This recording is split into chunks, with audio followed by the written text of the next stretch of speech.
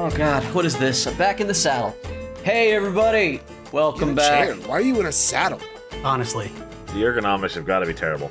I put a saddle on the chair because it makes me feel like a cowboy. And this cowboy is on the show Torchlit Tavern.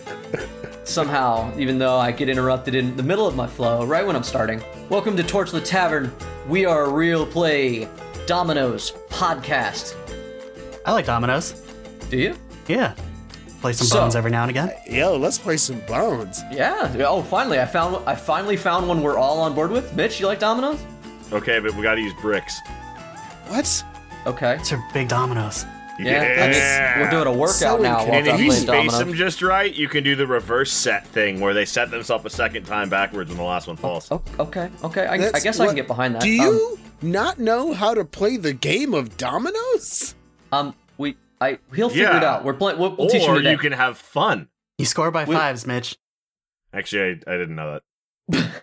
Hey, next time we all get together, playing some We'll dominoes. play dominoes. Yeah. I think I knew how to play dominoes when I was like 9. Yo, dominoes is think. great. Dominoes is a so great much way to fun. lose some We money, should too. do a podcast. I was just letting y'all get that out of your system because it was important to y'all. I thought we were doing a dominoes podcast. My bad. Yeah, Whoopsie. Jay said Domino's podcast. I thought we were on brand. No. You're doing great. Whoopsie doodle. So yeah, we're a Real Play Dominoes podcast. We focus on narrative-driven storytelling. We actually play D&D 5e, but that's boring to say because every podcast does that, I guess. Are we a Domino's podcast because we're very specifically not a Papa John's podcast? Yes, that is a good reason as well. But today, playing our Warforged Artificer, Hey, it's me. I'm Ryan. I play number 9. the lovely number 9. Also playing a rogue swashbuckler now, Crestkin, a homebrewed race. It's me. It's Jeff. I'm the rogue playing Rick. That's his last name. He never gets a chance to say it. Yeah, we don't say Kren much. Speaking of someone whose name is just going to consistently confuse and befuddle me as the dungeon master because I will always get it wrong and have to edit it out, our barbarian Shifter, played by... It's me, a Mario. Why? I don't know. It felt like it was right. Am I First of all, Luigi Jay, because I'm wearing green and you're wearing red right now? There's Holy always shit, one yes. of you that does something completely out of left field every time. First of all, Jay, I'm a druid. I just happen to rage. Yeah, once again, You I'm would, sorry. I will get that right eventually. Hello, everyone. I'm Mitch. I play the druid, Averu, who's playing the barbarian Halor, who's actually a barbarian who thinks he's a druid. That's not confusing at all. No. I'm a dude playing a dude, pretending he's another dude. Yeah. Yeah, I'm a dude playing a dude playing a dude. Hell yeah. You're also a dad. It's one of the Yeah. reasons why he didn't do the dad thing today. So, I'm we, the dad now. I'm the dad now. No. All right, I'm going to send you the kid. Ryan- He doesn't like me anymore anyway. Ryan, do you want to tell us something? Ryan Anyway, will take care of that so- child. Don't you fucking tempt him. That's fine. hey, we've already spent way more time here than we ever do. We're trying to cut this back. People don't like it. So, I guess I need a It's Jay. certain Jay. thing from a Jeff. Last time on Torchlit Tavern, Black Powder. Like that. Black powder. He tries to smooch a bit with the guy who was telling the story. He seems important. Grabs you by the shoulder and is like, now that is the way I like to see primacy soldiers behave. It is good to have friends. The Maker would also like you to give me a rundown of what happened after you left the town of Freehill yesterday. Okay. You tell him what went down. Is there anything that... No, I tell him everything. 9. From now on, I do not wish you to take orders from foe, even if the Maker says. I mean, Vivaldi wanted to know why you were in the cave to begin with. Following orders. Foe sent us out there. This is not how things are supposed to go. Sorry to tell you, Resk, but that's just not the way things have gone for you in the past. Sometimes missions get hairy. Sometimes you have to do more than you expected. I need to tell you that you are very important to my plans. I think you are the only one that will be able to open certain doors once we reach our location. So I need you to stay safer. Oh, do you understand? Yeah, I can try. We had to decommission it. I was hoping maybe you could put him back together. As a backup for me. Yeah, I could do that. What will you need and how much time will it take? But the most important thing, the thing that seems to have actually shut him down, is that he has been stabbed through his core. Are you building the Iron Man robot that helps him make stuff? That very specifically did not have legs, but essentially yes. Foe says that he did not go with you into the woods, but this is completely counter to Nine's story. He did not. He could not track me. Perhaps a mistake? Did you roll deception? Yeah, oh yeah. It was not personal. If you remember, I tried to heal you in the woods. I do not want you to die. Personal or not, if it's my life or yours, it will be yours. That makes sense, sir.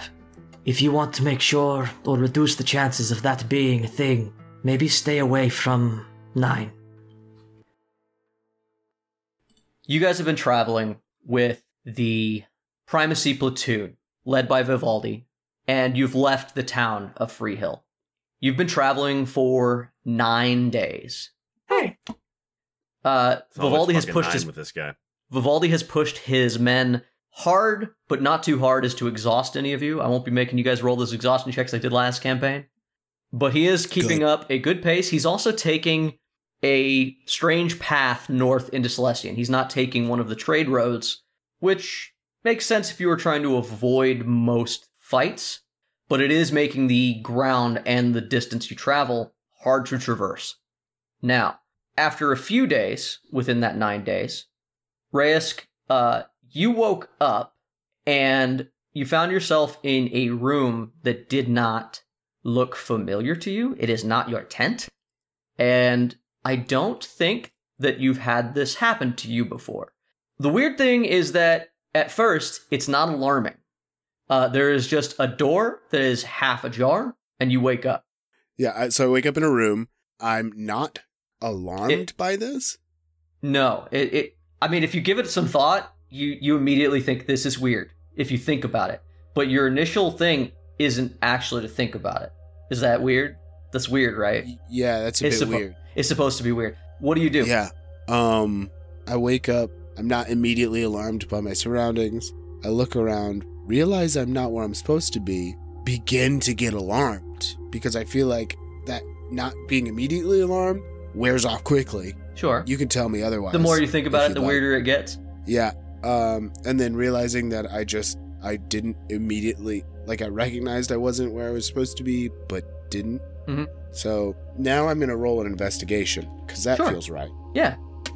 Ooh, that's a good one. Oh, I'll take that there. 22. Okay. 22 investigation. You have woken up. It appears to be in the same bedroll or cot, whatever you sleep in, that you went to bed in, but the room is wrong. The room seems to be this very bare stone room. There's nothing much to see, but you do hear soft music coming from the door that is slightly ajar, and there's a light. There is something about the music that you find comforting.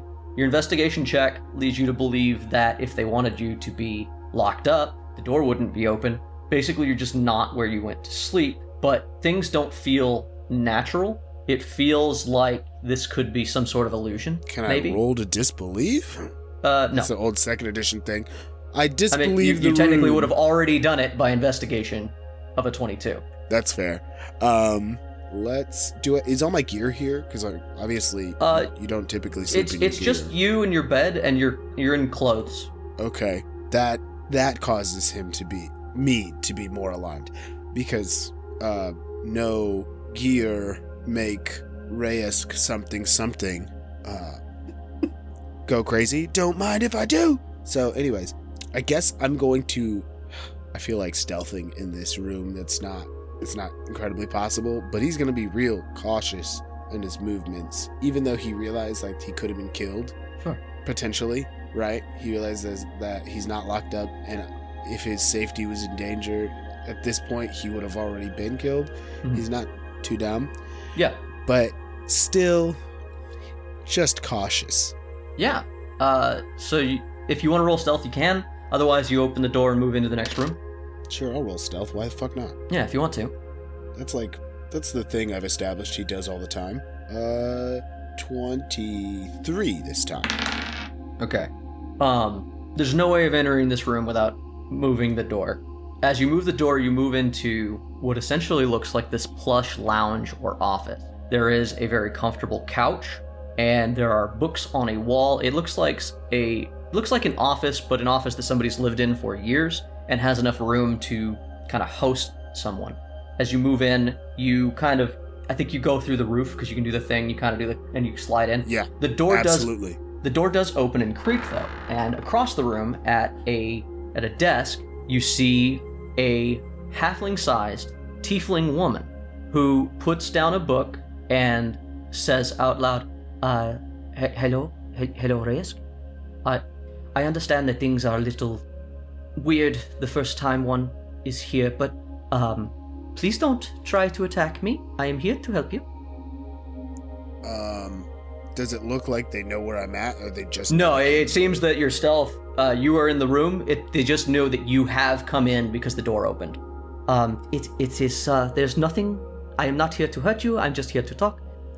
Please, if you would come out. And she seems like she's just sort of waiting. She's like, Dobbin put you in for a checkup.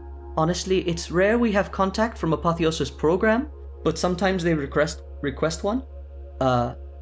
Hello? Is there... I want to look around for any version of weapon.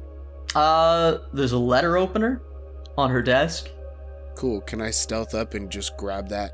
I mean, drop down and grab it? You could probably drop from the ceiling, maybe. Yeah. Sure. Yeah. I'll just drop down in front of her, grab it, and be like, keep talking. Oh, hi. I was told that you were, paranoid.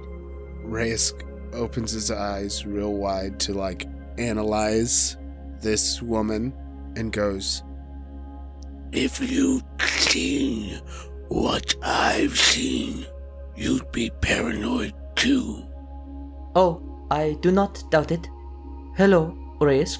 My name is Professor Avon Birchburn. I am a primacy therapist, psychologist, and counselor. Your, handler, Darbin, put you in for a check-in because he says you have been forced to work beyond your normal working parameters. That you have been, and I'm just here to offer the chance for you to talk, if you wish. You cannot hurt me in this space because it is a dream. How? But this is a safe space to talk. No one can listen or hear you other than me, and I do not divulge any information that you might wish to speak of in this space. After she says this is a dream, I, paranoidly look around at everything as if to question that ideal. Reyes, if you would sit down, make yourself comfortable, we can chat. If you do not feel comfortable chatting yet, we can check in on another date. I take the letter opener and I try to stab my own hand. Ooh. Because if this is a dream, I shouldn't be able to hurt myself, right? That's Reyes' thinking. Or at least I shouldn't bleed, but I could be wrong. Roll and investigate, bro. See if you can find some chill, because goddamn, Reyes. Yeah, right? Roll a wisdom save as you stab yourself in the hand. That's pretty solid right there. Hold on, let's see what my saves are. Yeah, that's pretty good. 22. 22. It hurts, bud. She goes, oh god, no, don't do that. Stop. Please, don't.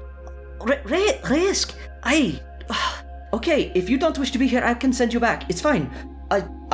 Do I learn? Does this help me decide this is a dream? No, because you passed your will save and she's in control of the dream. If you'd failed your will save, you would have woken up.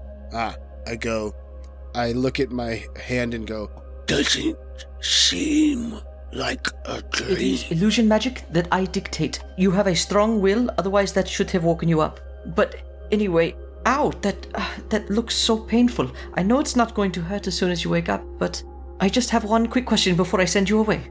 Me and you can try this at another date. Just don't do this next time. You can just tell me you don't wish to, and I'll set you free.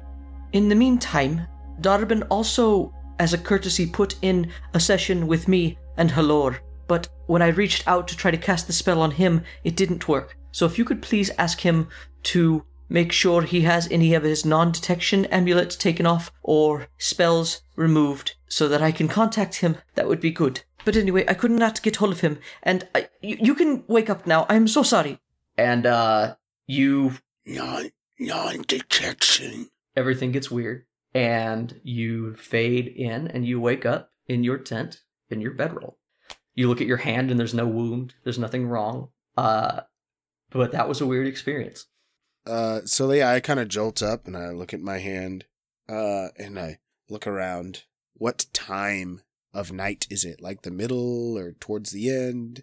It's coming up on early morning. It seems like it's right before you would wake up anyway. I get up. I get out of my bedroll because I'm pretty sure I don't have a cot.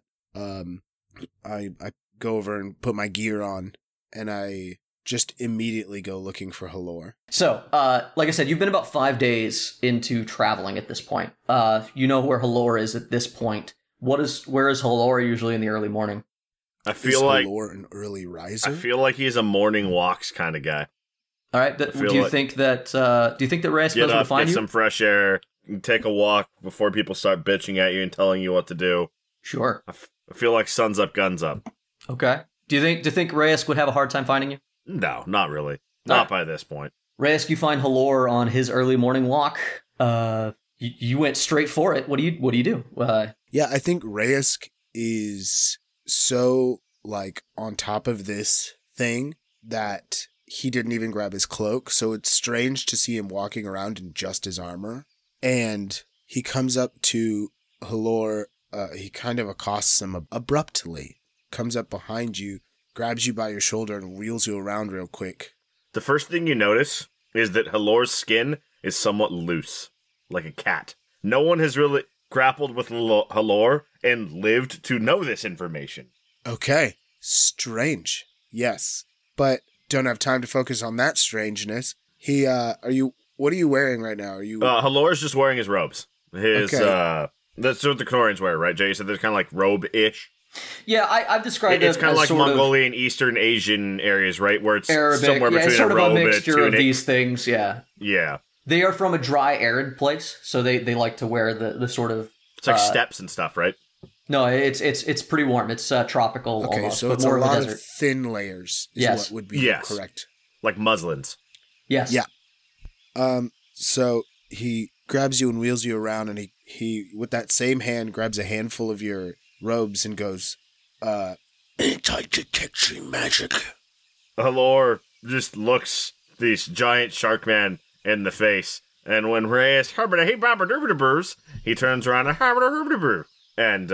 he just looks back and says, "Good morning, Reyes," quite calmly, considering the situation. You need what? I was just confronted in my dreams by some sort of doctor. They said they couldn't find you. Halor, why is that? Halor just pats his hand gently on Reyes' chest. Well, my friend, if they can't find me in your dreams, that makes me feel very comfortable. They couldn't find your dreams.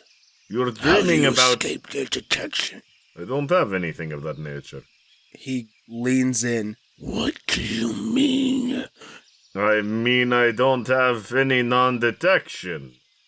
Halor just jingles his possessions. He's got, like, his sword and his hand axe, but they're just tucked into it, like, a tie in his robes. He's not even wearing his armor.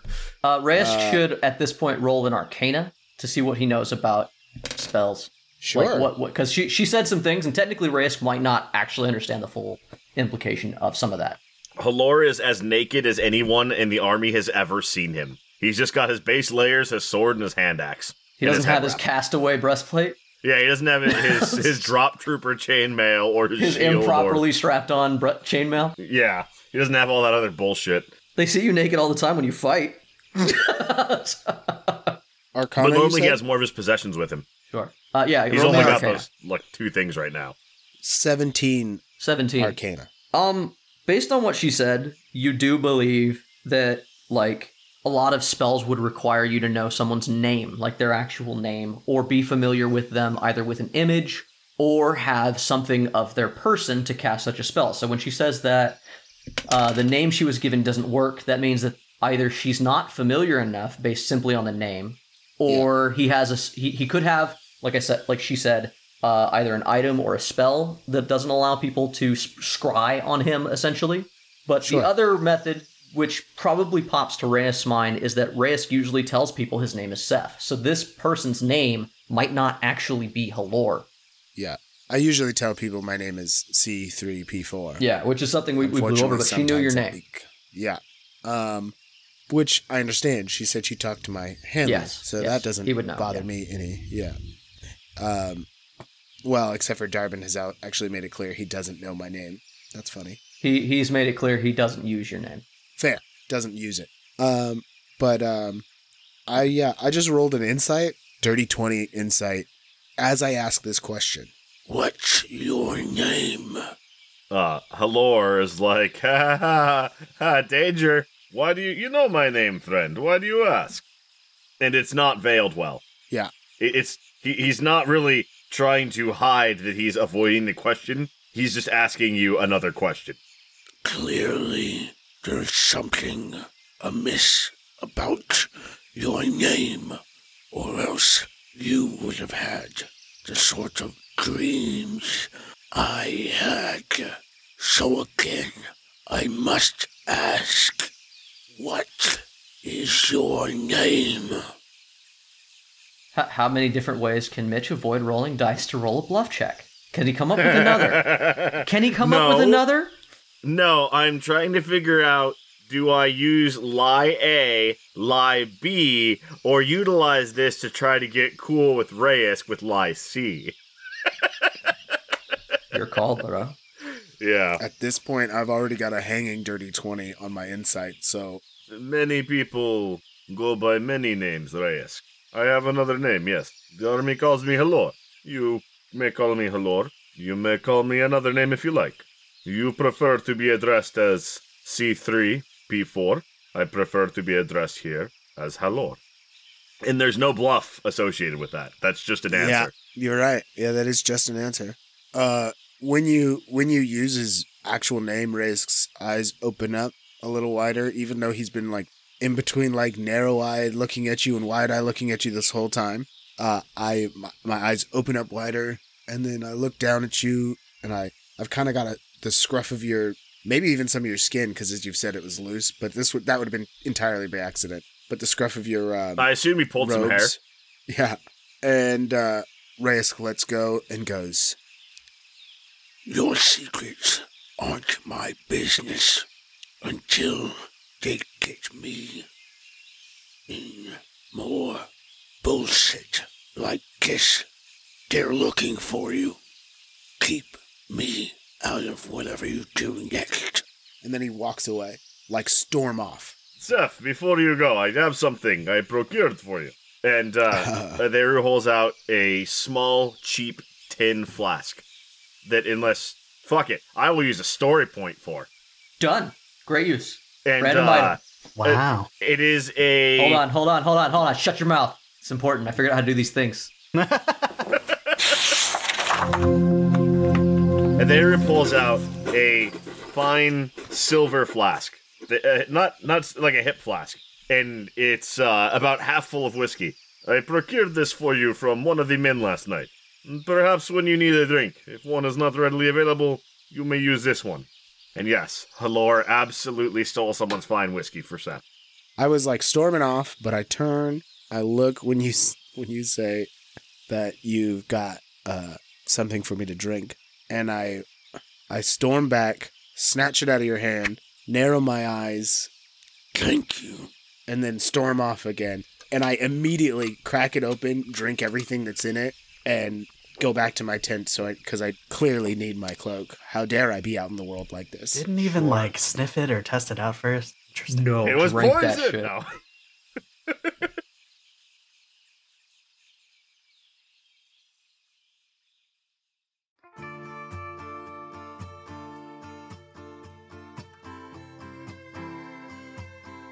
Few days have gone by. You guys travel, as I stated in the beginning, but we had this little interlude, 9 days of difficult travel through southern Silesia. Now, here's some dull shit for you guys. I want to know, what did you spend your free time on? I want to know what love is. You have downtime. You have time after a hard day's marching and after your duties with the army that you guys can, as the artificer, make shit. At Reyes, if you want to train in something, at Daru, you can use that time to maybe either learn some intel that you want. Like, what is it you did in the downtime that you had, essentially a little over a week, that you want to try to accomplish? Don't all go at once. So I want to go and I want to talk to Foe. No RP. What I want to do in this time, what I want to do in this time is I want to gain proficiency or work on gaining proficiency in my Poisoner's Kit. Sorry, no, I want to acquire the Poisoner's Kit. I have proficiency in it. My bad. I want to acquire a Poisoner's Kit. You want to put one together. Yes. Okay. Yeah, if that's at all possible. Do me a favor. Let's roll a Poisoner's Kit check without the kit, so no advantage. Straight like intelligence plus your proficiency. And if you can give me, I think it's not going to be a set DC. How low you roll or how high you roll will determine how many days it took you to get the supplies together. It's a lot of clandestine, oddball stuff, some of which you might have a little bit of, being an addict with access to like needles and shit. But Sure. But I think that you do have to put it together because it's not something that you're going to find in any shop. Your guys haven't gone through any big towns, but maybe you can like steal or barter with some of the men to get the things you need. So go ahead and roll a check. Yes, intelligence plus proficiency. I rolled an 18. An 18. It only took you about 3 or 4, let's say 3 days. You'll still have essentially a week to do stuff. It took you 3 days to get the stuff necessary. You have a Poisoner's Kit. I'll say you have to spend like half of. Well, how much are they? Do you know, off the top of your head? Is 50 gold pieces. 50 gold pieces. I'll make you a wager or a deal that either it will take you all 9 days to put the stuff together for free, or you can spend 25 gold pieces that of like barter that you had to do with other men. Yeah, I spent the 25. Done. Okay. Since he did one already, we can come back with what he did with the rest of his time. But Ryan, what'd you do with your free time? What did 9 do? How'd she get down? Okay, well, I think that 9 acquired herself a nice hat finally. Yes! Everyone So- has a hat. What happened was that the other day we had to cross a very muddy area, and Vivaldi wasn't stoked about that. So he said that the maker said to lay down in this muddy path Wow. so that Vivaldi could step across me and pass it clean. It's taking And some liberties with the character, but I guess After sure. doing so, I got up out of the mud there, and then he said that the maker says that I need to present myself as a clean being while being in Vivaldi's presence because it's Man, Vivaldi's a embarrassing if prick. I'm not. He's a bit of a prick. He's a prick. And so- yeah, that's rough. He said to make sure that I clean myself, and he also said that if I'm going to be walking around with him, I need to be wearing a hat. And he threw me a very floppy old tri-cornered hat. It's kind Sure, of brown like and beat this. up. There's a very obvious patch in it because there was a hole there. Uh-huh. But yeah, so I am currently cleaning the mud out of my cabled hair because some of it was caked there. Because you were the first one to accept rule 1 of black powder, go ahead and get a story point. I'm gonna hand that out like an inspiration to you because yes, everyone has a hat. Fuck yeah. It's weird that Reyes hasn't told us what his looks like yet. Yeah, I have a hat now, and I've been, just tinkering with myself a little bit, making sure I'm Whoa. up to snuff. Okay. And So that if we want to wasn't get exactly like a description of downtime. That was just sort of an event that well, happened. So I guess that was an took event a that day. happened to explain the fact that I have a rad hat now. But also, Sure. I'm gonna say that in our downtime, because I'm very sad about my just weak little crossbow, so I've decided to use an artificer infusion to make it an enhanced weapon. How does that work? What did you do? So, enhanced weapons. This magic weapon grants a +1 bonus to attack and damage rolls made with it. The bonus increases to +2 when I reach level 10 in this class. Holy shit! You just have a magic weapon already? Yeah, I can just do that apparently. Wild. Okay, now I get what they mean when they say artificers are a little busted. You can just like do that, like when you woke up, right? That's just a Yeah. thing. That's like All a right, thing I cool, can that's- do once a day. Okay, yeah, that's 2 days out of his life. Adiru, what did you do in the first handful of days, like these guys did? So Adaru annoys the poor quartermaster and resupplies. I just buy stuff at normal cost, right? Yeah, you can just commonly actually, available. It's all common Yeah. shit. More oil, rope, crap like that. So I don't need to waste Yeah, time on that. I'll just if do it's that. from the super basic level, if it's under 5 gold pieces, sort of a thing, then yeah. Okay. So he shops at the quartermaster, and the quartermaster doesn't like him, so it's too bad for him. And then Haderu spends his time juggling between being a golden boy to superiors and getting in well with the guys that he's been identifying as the deviants, the people who are disgruntled, the people who aren't as tight with the primacy, because he's been working on that angle for a while. And he's also going to try to take an opportunity to learn how to use, or rather, to learn how to function the danger stave, the boomstick. Okay. Go ahead and roll me a persuasion check to see how good you schmoozed over, like, let's say a few days. We'll do the same, like, couple days that these guys took. Yeah, And for then the we'll cut it for the down to, like, a week. superiors, he's literally just, yeah, sure, okay, yeah, whatever you say. For the other guys, I imagine is where the work comes in, because Yeah, I mean, it's wild. It's still a persuasion check, so. Yeah. I'm just saying, like, articulating my method. Yeah. It says persuasion. Yes. That's a 4. Sorry, hang on, wait. That, It's a dirty everyone, 4? is a dirty Mitch. It's a dirty Mitch. That's a 2 We- plus 2.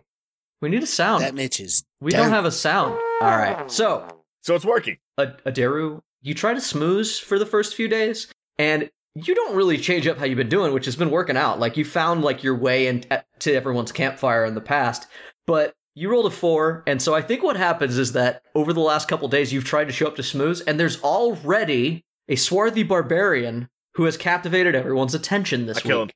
Okay, so Jay, great. That segues into how I learned to use muskets. Ah, yes. So you spend the next week trying to learn how to shoot a man. Your petty ass is mad that somebody is stealing your niche. Roll me a straight intelligence check, and we'll see how far along you get with a week's training in muskets. You just started joining the drills. Like, there's drills running. It's not hard to find training in this. I wasn't sure. I Yeah. wasn't. Roll another dirty Mitch. It's a 13. No, I have a negative That's not 1 to bad. intelligence. So 13? Yeah.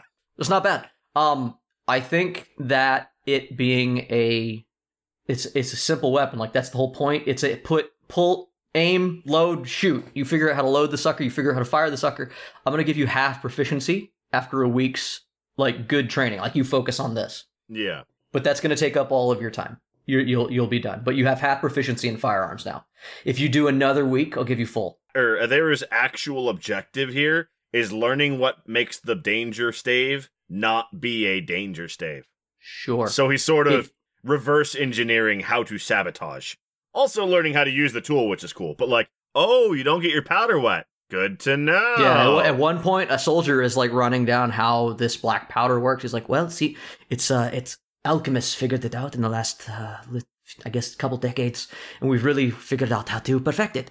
The key is that you need to put it in your gun, followed by the ball, followed by the wadding. The wadding holds your ball in so that you can tilt the gun and the ball does not roll out. You fire it, it murders a man. Now, the powder is very important. You must have a powder horn." And the powder horn's only job is keeping the powder dry and unfouled. You do not want to use wet powder. Wet powder will not fire because fire, it doesn't work with water, obviously, so, right? Ryan, ding me. Fuck.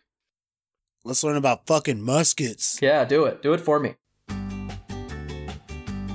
Mitch's random fact. On today's episode of Loading Muskets with Mitch. First, put the swab on the stick. Swab the barrel. You want to get all that dirty shit out of there. Then, count your powder, pour it in. If you're not lucky, you just got a horn. If you're lucky, you got a powder counter. Those things are great. They meter it out for you. Then, set the wad over the end of the barrel. Set the ball in the wad. That creates the seal that prevents the powder from having extra expansion room. Extra expansion room can cause explosions or misfires. Ram the ball and the wad down into the barrel. The wad also acts as a sort of lubricant here to make the ball slide easier. A rifle is differentiated in that it has rifling. Those are actually more difficult to load. It sucks, but they pay off in accuracy. Once all of that's nice and packed in, you check the pack to make sure your ball is all the way down. Then and only then do you load the frizzen, which is the pan that actually sparks. Then that helps to prevent from accidentally discharging, sparking, or blowing your hand and face off while you attempt to load. I have a musket question for Jay. Sure. Do your muskets have like old school lighted fuses? Do Matchlock. they have little, or do they have flash caps? I Percussion think caps. I think that the easiest method for use and for our world building. Yeah, I think these are the classic flintlocks. These are it strikes the top, it makes a spark, it makes the thing go boom boom. And you have half proficiency in the boom booms now, and now I do as well. I didn't know about the little counter powder horn. That's dope. I think that's a cool concept. That's the wrong name for it, but they have I'm horns sure. that have a secondary cavity that you can tell You it fill how it, much and then how you many fill it. grains. Yeah. Yeah, interesting. You Cool. swing a lever and it dumps, and then you just pour.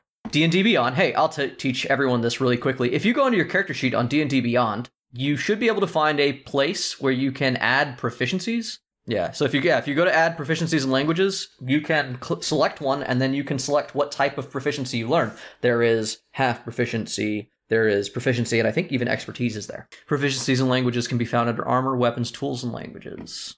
And I've just given fucking firearm proficiency to 9, so kudos to Right. you. I feel like 9 probably would just have it at this stage anyway, so... I'm an artillerist. It makes sense. You're an artillerist, and you've worked for the primacy in some way, shape, or I'm form. wondering why you haven't put a gun in your arm instead of that fucking crossbow. Because that's he what I hasn't started with. Used his downtime to do so. We still have a week to kill, Reyes. This is taking too long, though. What did you do for the following week? For the week preceding that, I did either one of these two things, or both if possible. One, tried to look for and gather some poisons. And 2, tried to gain proficiency in my alchemist kit. In your alchemist kit. Which one? You're going to need to focus. Unless you want to spread it out, but it'll take longer to do both. I think because I just got proficiency with the poisoner's kit, I think I'm going to have worked on gathering poisons. All right. Roll me an investigation check. Or survival, I suppose. It depends on what kind of poisons like just anything poisonous, right? Is what you'd be trying to do. Then I think you roll investigation. Once again, you're trying to put together stuff that you can find with the army. Oh, well, that's not great. You got your poisoner's kit and you're boiling down almonds. Oh, do I get advantage? No. Yes? You do now, yes. Sick. Because you're using a kit. Cool beans. That's slightly better at least. 12? I'll give you... Fucking making me look up stuff. Poisons. Yeah. Making me do stuff. Don't make me do stuff. Don't make me do stuff, guys. The easiest one for you to make is just called poison.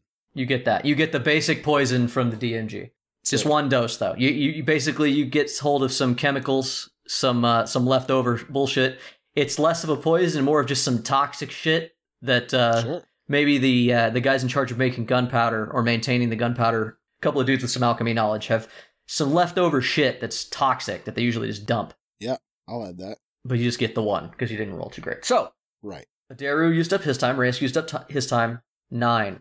I'm not going to lie, I'm the most interested in what you do with your downtime, mainly because I've made rules for how to make magic gear that doesn't fit into what artificers already do, because you just have that magical ability to make magic crap, but you can also make permanent magic crap, and I'm curious if you're interested in it this week. I was going to come up with I had come up with some bullshit for Walker, but if we want, we can get into that. What do you got? It's up to you. It's your week to do downtime. I mean, you could learn how to use a new kit like these guys did, because that just happens. It's like with your hat. Like it was not necessary to devote a day I basically to the hat. gave myself a +1 weapon, so I feel like I shouldn't be making any more shit. Nah, man, you're the artificer. That's You're what broken you as can fuck. do. Now, granted, maybe you don't make this stuff for you. You don't have to. It's permanent. It's not like the other artificer stuff where, like, once it's gone from you for like 6 days, or if you know that it goes away. This will exist, and the difference and the rules that we're going to be functioning here on Torchlit Tavern Black Powder is Black powder. D&D Xanathar's Guide has some really shoddy rules for item creation. Dear God, Hasbro 5th edition is great, but Jesus Christ, Xanathar's is trash. There's a magic item crafting cost. If you want to come up with a thing, me and you would determine price, and then we would determine how many weeks or days it would take to make, and also what it will cost you, and also if there are any like unique materials that you will need. A lot of permanent magic items will require like Griffin's Heart or a Dragon Talon or some bullshit to make it like a permanent magic item. You got to do that magic judge. But you are an artificer, and because I want us to have fun and do dumb shit, have fun, do dumb shit. Yeah, so technically, to make a magic item, you need time, money, and supplies, right? That's basically what I've laid out. You, as an artificer, can decide to get rid of any one of those things. But if you do that, I will make you roll on a jank table. I sent you a magic item creation rule thing. Kind of a lot of Xanathar's that was copied and pasted, and then some edits by me, right? Mm.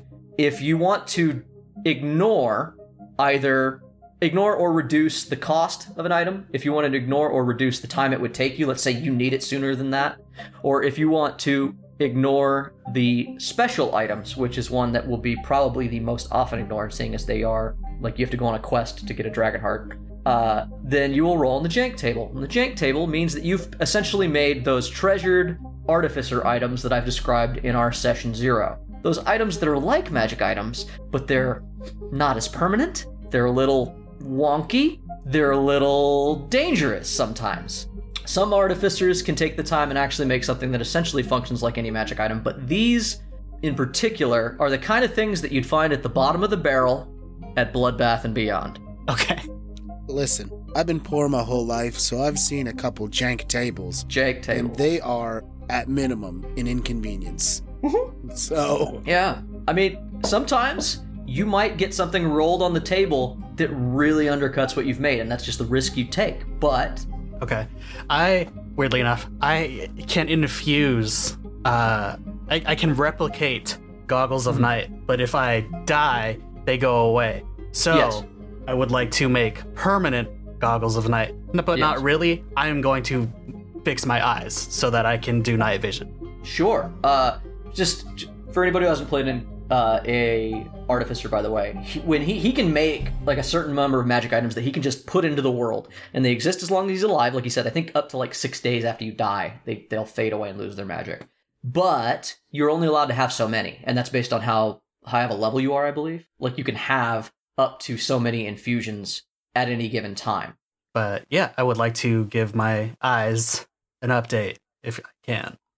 Sure. So you want to make Goggles of Night, essentially, and they're going to be built into you. Okay. Yes. So, referencing our lovely table, what are Goggles of Night? Do you have them pulled up? I need to know what type. Let me pull them up. Yeah, pull those up, and I need to know what rarity the item is. Okay, Goggles of Night are an uncommon, wondrous item. Okay. While wearing these dark lenses, you have dark vision out to a range of 60 feet. If you already have dark vision, wearing them increases this range by 60. Okay, so uncommon item has a cost of about 200 gold pieces. We're going to go ahead and use their dumb chart. Yeah, I rolled a 2. So they're worth 200 gold pieces. And, all right, so it says it'll take 2 work weeks, 200 gold pieces. Goggles of the Night, I think, are going to require a little bit of extra materials. I will say that you can either double the cost or try to hunt something down to make them. I would like to hunt something down because I don't have the money for that. Alternatively, you can forego doubling the cost or hunting something down and roll on that jank table. Oh, I would like to roll on the jank table. Okay, I'm not going to make you roll on the jank table till they're completed, and you need 1 more week to get these done. Okay. It takes 2 weeks to do them. If you want to make a note somewhere that you've worked 1 week on these. Okay. And we'll come back to it. Cool.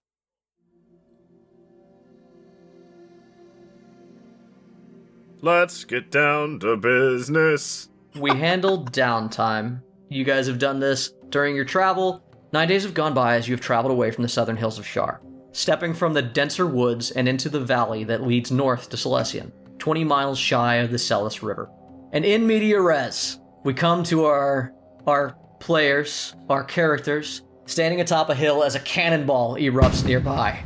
You guys have, for the most part, not run into other people during your travel. However, in the last day, to Vivaldi's apparent irritation, you actually ran into another platoon run by a primacy general, not a tiefling. This is a female dwarf who went by the name of Roka Mir Albri. Her and Vivaldi are standing over a table as cannonballs go off nearby. They've set up just outside of range. And you guys found this group doing battle, or essentially trying to take ground from a group of Valerian soldiers who have dug a trench through this valley and have also, on another hill, they've built a small tower. And you guys find yourself at a little bit of a deliberation between Vivaldi and Roca, she has asked for your help in getting the Valerians out of this area. You guys, along with Roca's crew, it's kind of mirrors you guys, oddly enough. She does seem to have a Apotheosis program soldier. This one is not a Crestkin, but Reyes, you quickly kind of figured out who they were when one day his coat opened up and you saw his paraphernalia.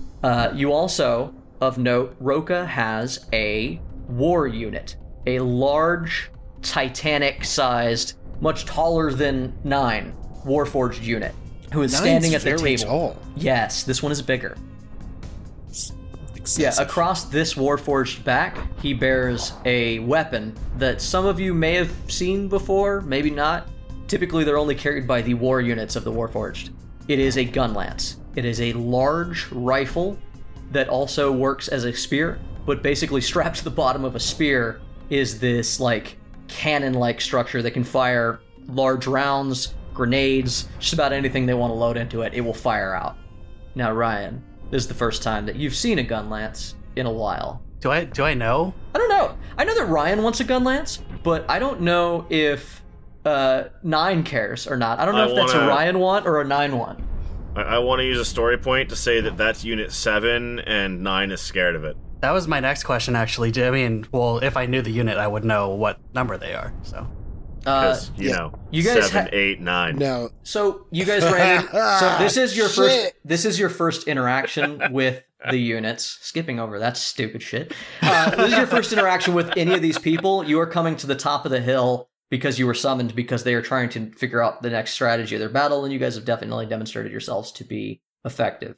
So you guys are just coming to the top of the hill. Also, who's with you is the barbarian that you met in Freehill has joined you guys. He seems to have taken on a contract, much like Daru's or Man, Valor's. fuck this guy. Yeah, he's really just all up in your business, on your skis, man. He's taking your shit. He's doing the same shit you do. It's rough. He's slinging my own skis, man. And the worst thing about it is that he's nice. Like he's really cool with you. He's super friendly. Like, it's hard to hate him.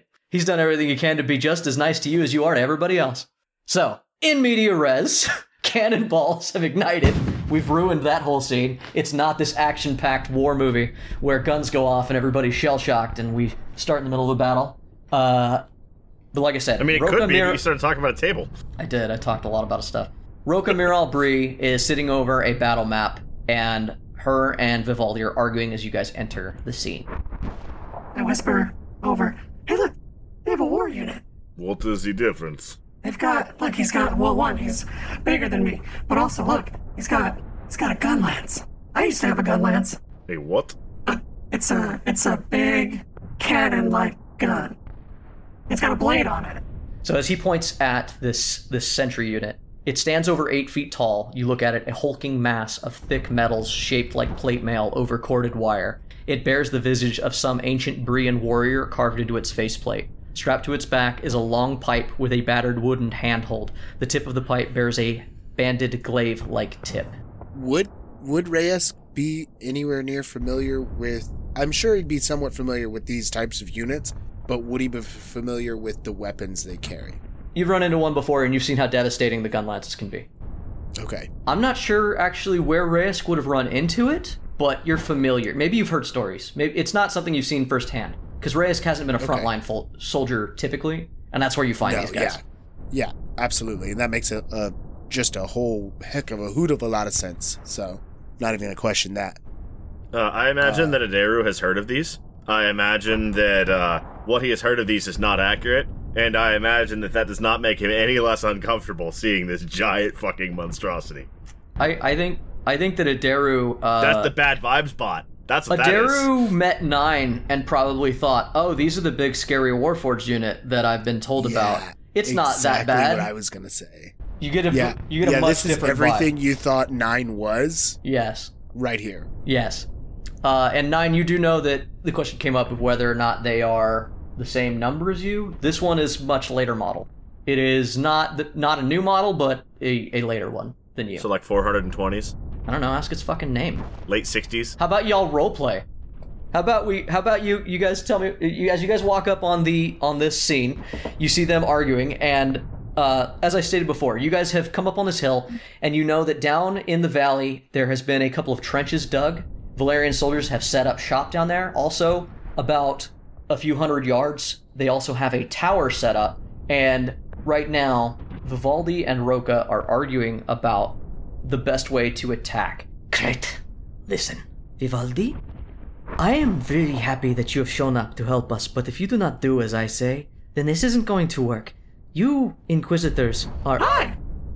She, stops for a second and looks up, and, everybody at the table just sort of glares at your group a little bit, now that Adair has everyone's attention, I wave. He's gonna step in front of the other barbarian and just say with a big grin, well, no one can see, but he has a big grin, ears? Yes, we are discussing which ones to go for. Her men, I think, are going to take the tower. Isn't that right, Roca? Yes, we are taking the tower. There is someone in that tower who knows what they are doing, though. I've already sent men to try to take it last night. None of them came back. You take the tower, it's fine. If you need us to cause a distraction, we will. And Roca cuts him off. No. While you are taking the tower, we need you to take the trench. If you take the trench, then they cannot come back and attack my men from behind while they take the tower. I know you don't seem to want to actually help in this war, Vivaldi, whatever you are doing out here, but I need you to help me, actually help me. I don't need a distraction, I need an attack. Vivaldi rolls his eyes. Men, I need you to gather some troops. Fogo, gather the men. Seth, Halor, I need your unique skills. Halor, you are good at breaking lines and causing distractions. They have a trench and a gun line. It is going to be death for our soldiers to march on it. It will be a stone's field of distance that they have to cover. They will take multiple shots. I need a distraction from a solid group. Seth, they have a munitions placement near that, which will also mow down any of you. Seth, I need you to maybe take it out before it can react. It will require a lot of timing from all of you. Then it is good we are who you have asked. And Halor gives a deep, flowery bow. As you bow, the barbarian, who you've come to know as Eric the Barbarian, claps his hand over your shoulder, right from right behind you. It's super awkward. And he goes, yes, who are we killing today? Yes. Is it less argument, more action? We're here. I will help my new friend, Halor. Reyes I hate him. looks... I look at Vivaldi and I say, During the day. That is a very valid point, Reyes. And he looks at Roca. Yes, during the day. We have been here for days, and they are worn out. If we give them any more time, they will heal. We have already attacked yesterday. I cannot give them more time to rest and get their munitions reloaded or for reinforcements to arrive. raise my hand to ask a question, just a couple fingers in the air, and wait patiently for her to stop speaking. When you look at Roca, she's thin of frame but strong of shoulder, which is further accentuated by the padded coat and shoulders that designate her primacy general uniform. Her mustache is woven around, braided over her ears and into her black hair. Her beard is kept short, just to the line of her primacy reds. Her coattails are slightly scuffed and scorched, hinting at a recent close call. So it looks like whatever happened, she was in the thick of it. She does pause as you raise your hand. Have you not been disrupting your sleep with night rage? As much as possible, though. Men, we don't quite have the men to do it. However, we have been doing as much as we can with cannon fire. And she nods to a line of cannons and a couple of the men who have set up, and they're just constantly bombarding this tower and the area. From our hill, we can hit them a little bit better than they can hit us. If I may make I'm curious if she's wearing epaulettes. Yes. Sick. If I may make recommendation, if you give us one night, they will not see morning. Kenori and I appreciate that take, but there is one last problem with this entire situation. And she gets cut off as from across the field, you see a figure pop up at the roof of the tower, and you just hear, My name is Robert! You primacy pigs will never take my Him. It is him. He is a knight of the Golden Rose, and he has been a thorn in our side. If we give him one more night, I suspect he will attack us, which would be stupid. Am I familiar with any of these knights? Roll a history check. What is that guy's name? As you have that thought from across the field again. My name is Robert Miravalon, and I will kill every one of you today. I love him. Oh, he's from this area. He's a Mir Avalon. Mir Avalon. Valon being the capital of Valeria. Yeah. And also, for anybody who listened to our previous campaign, where Evan was from. Yeah. Halor just stands at the top of the hill and yells back, Wipe my ass! Primacy victim. 19 history.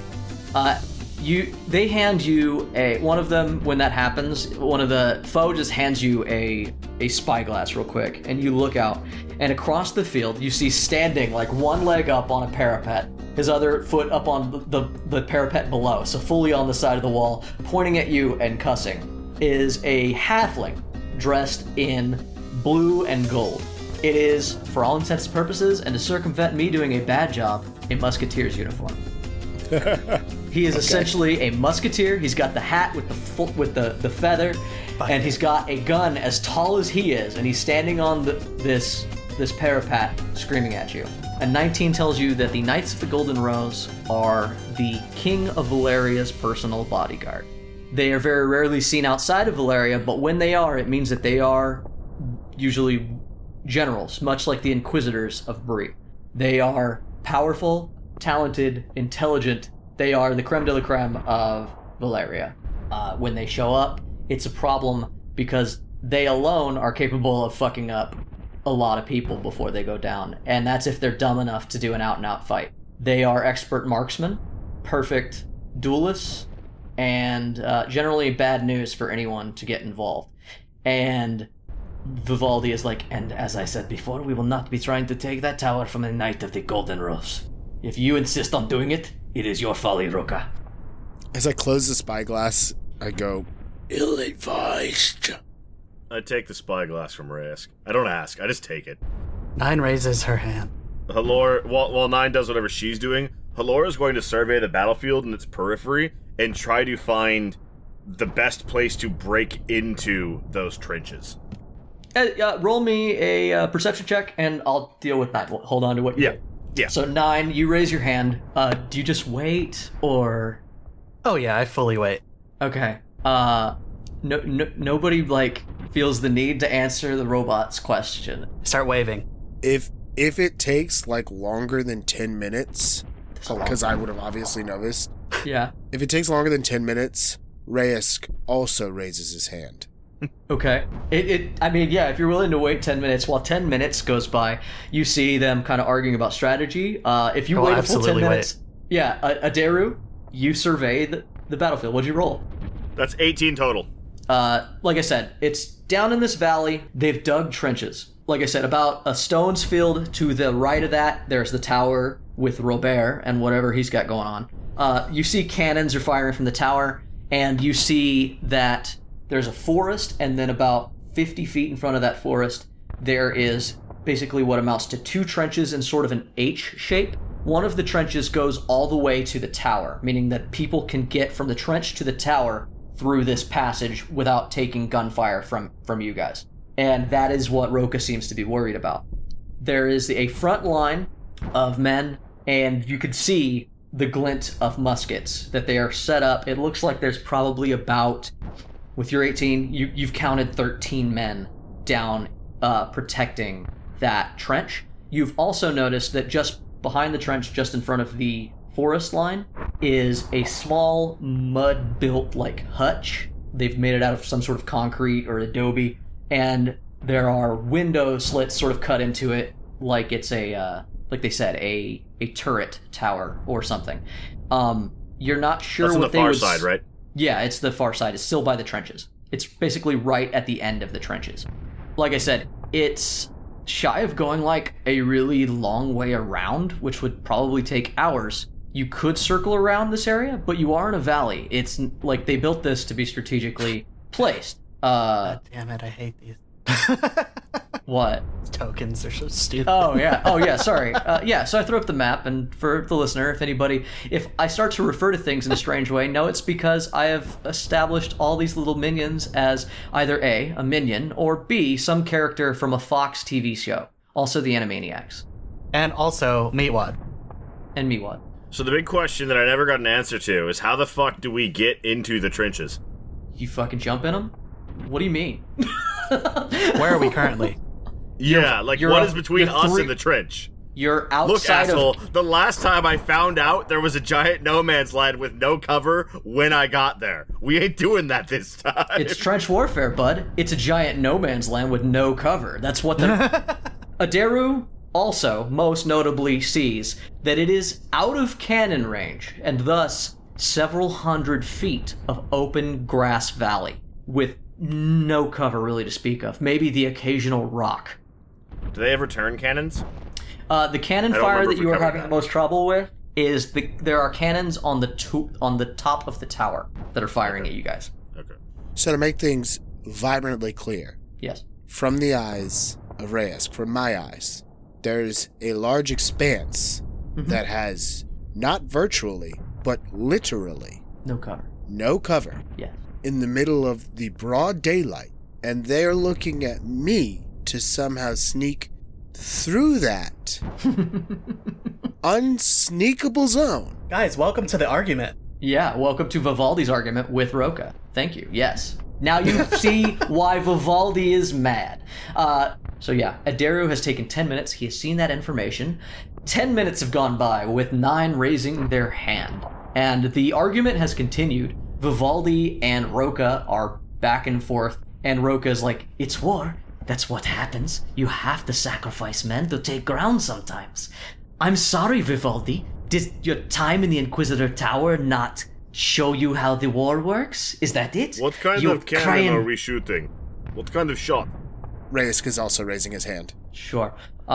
They answer you with a cannon model. A cannon model 205R, Santitas edition. Are you firing solid ball? Or explosive? Or magic? What are you... projectile? Solid ball. How many cannon? We have 9. It's absolutely the go-to number of black powder from now on. Could you fire... it's been pretty obvious. Yeah. And at this point, Adaru notices that a person has their hand raised. Seth, did you have a question? I did not, but 9 did. I direct everyone's attention to 9. Everybody once again at the table turns a quizzical eye at 9, including now the Warforged Sentry unit, who looks at you, and if a robot could glare, glares. Hi. I'm number 9. I haven't been given anything to do, but I did wonder do we need the tower? Roka says, taking the tower would put us in the same strategic position that they currently hold. So yes, ideally we end up with the tower. But I would raise it to the ground in order to kill a Knight of the Golden Rose. What if nobody had the tower? As I said, I would raise it to the ground, if need be, to kill a Knight of the Golden Rose. We could do that. How? But first we have to get there. You just not have a tower. You just knock it down. It is a stone tower. It is out of cannon range, 9. Otherwise, I'm sure they would have. This is why they need us to get to the trenches. Right? Or am I mistaken? 'Cause I No, thought you said that is were. a solid reason, Okay. yes. That's why they're not shooting us, and similarly why we're not shooting them. Yeah, there are cannons being fired periodically from both sides just to, continue to deter people from closing that ground. As I was saying, how Okay. accurate are your cannoneers, your cannonade? I have some of the best cannon men, though they are tired, and they are having trouble loading these cannons. If your unit does still wish for a job, a loader bot would be incredibly helpful to the cannon crew. And she looks at Vivaldi and 9. Vivaldi looks at 9 and says, that is what I would prefer 9 do. I do not wish her to see combat. Okay. If you can give us 9 correctly placed shots, I can get into those trenches, I think. Correctly placed where? Adair scoops up a handful of dirt, and he just walks up to the map and lays out a line of dirt on the map. If you can place your shots along this line in sequence as we approach, we can follow behind the impact and use the debris to take cover and distraction. Get us to this corner of the trench. Absolutely wild. I love it. Okay. Chase the dragon, baby! That is an insanely intelligent thing to come up with. Yeah. So you see, like, the whole table, Vivaldi, and the barbarian next to you, like, kind of looks at you like this, like, reassessing this Aderu a little bit. And Vivaldi turns to Roka. Would that work? Roka, That is the craziest idea I have ever heard in my entire career. They make them different in Kenoria, yes? I am good at what I do. Yes, we could do this. I am pretty sure. We could even, if the loader bot can help us load things faster, we might be able to get more than 9 shots off, because by the time the ninth one fires, we could maybe reload the first. You could get damn near up on them if we do it correctly. The most cover is the better. Eric the Barbarian, once again, grabs Reyes, like, tightly on one shoulder and Aderu around the other, and he's like, finally, we do this, yes? No more talk? Yes? We fight? I've been waiting for some action. And he shakes you both aggressively. Reyes slips him, and partially because Reyes is slippery, but also the Barbarian is sweaty. It was real easy to do. Also, he's very dexterous and does not want to be held like this. No one should. Reyes looks at the people and he goes and looks at the distance, and after having checked how long a football field is, he says, Stone's throw. A stone's field, yeah. A stone's field. Football. After having checked how far a stone's field is, he goes, Do you not have talented archers with longbows? I'm sorry, where did you check for the distance of a stone's field? Well, comparing it to a football field. Well, no, I'm just saying, like, did you look it up on your Unphone or something? Hi, welcome to Unphone. Here's a commercial for one of the many products that you can find through the Unphone right now.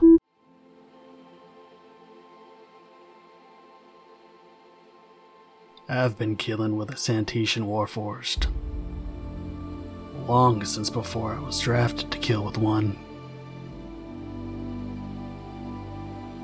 I didn't do it to be cool.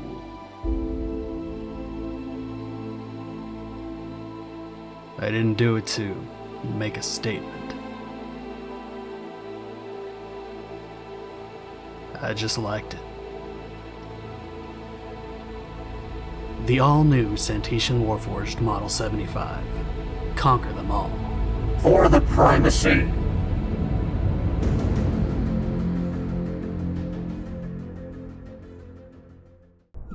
In the middle of the meeting. I love it! Fucking kids these days. Fucking screen locked, all of them.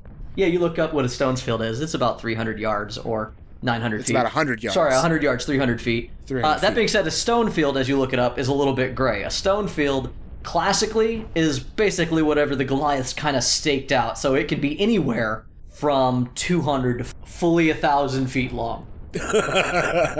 Now, a cannon, yeah, it is 1,000 feet. You know why? Because a cannon fires 900. That is a good frame of reference. I raise my hand again, wait to be addressed, and go, Could not a archer launch a improvised explosive over an arch into the trenches? One explosive would barely hit. It could cause trouble if you got a few, but any archer would have to get within 300 feet, most likely, before it was viable.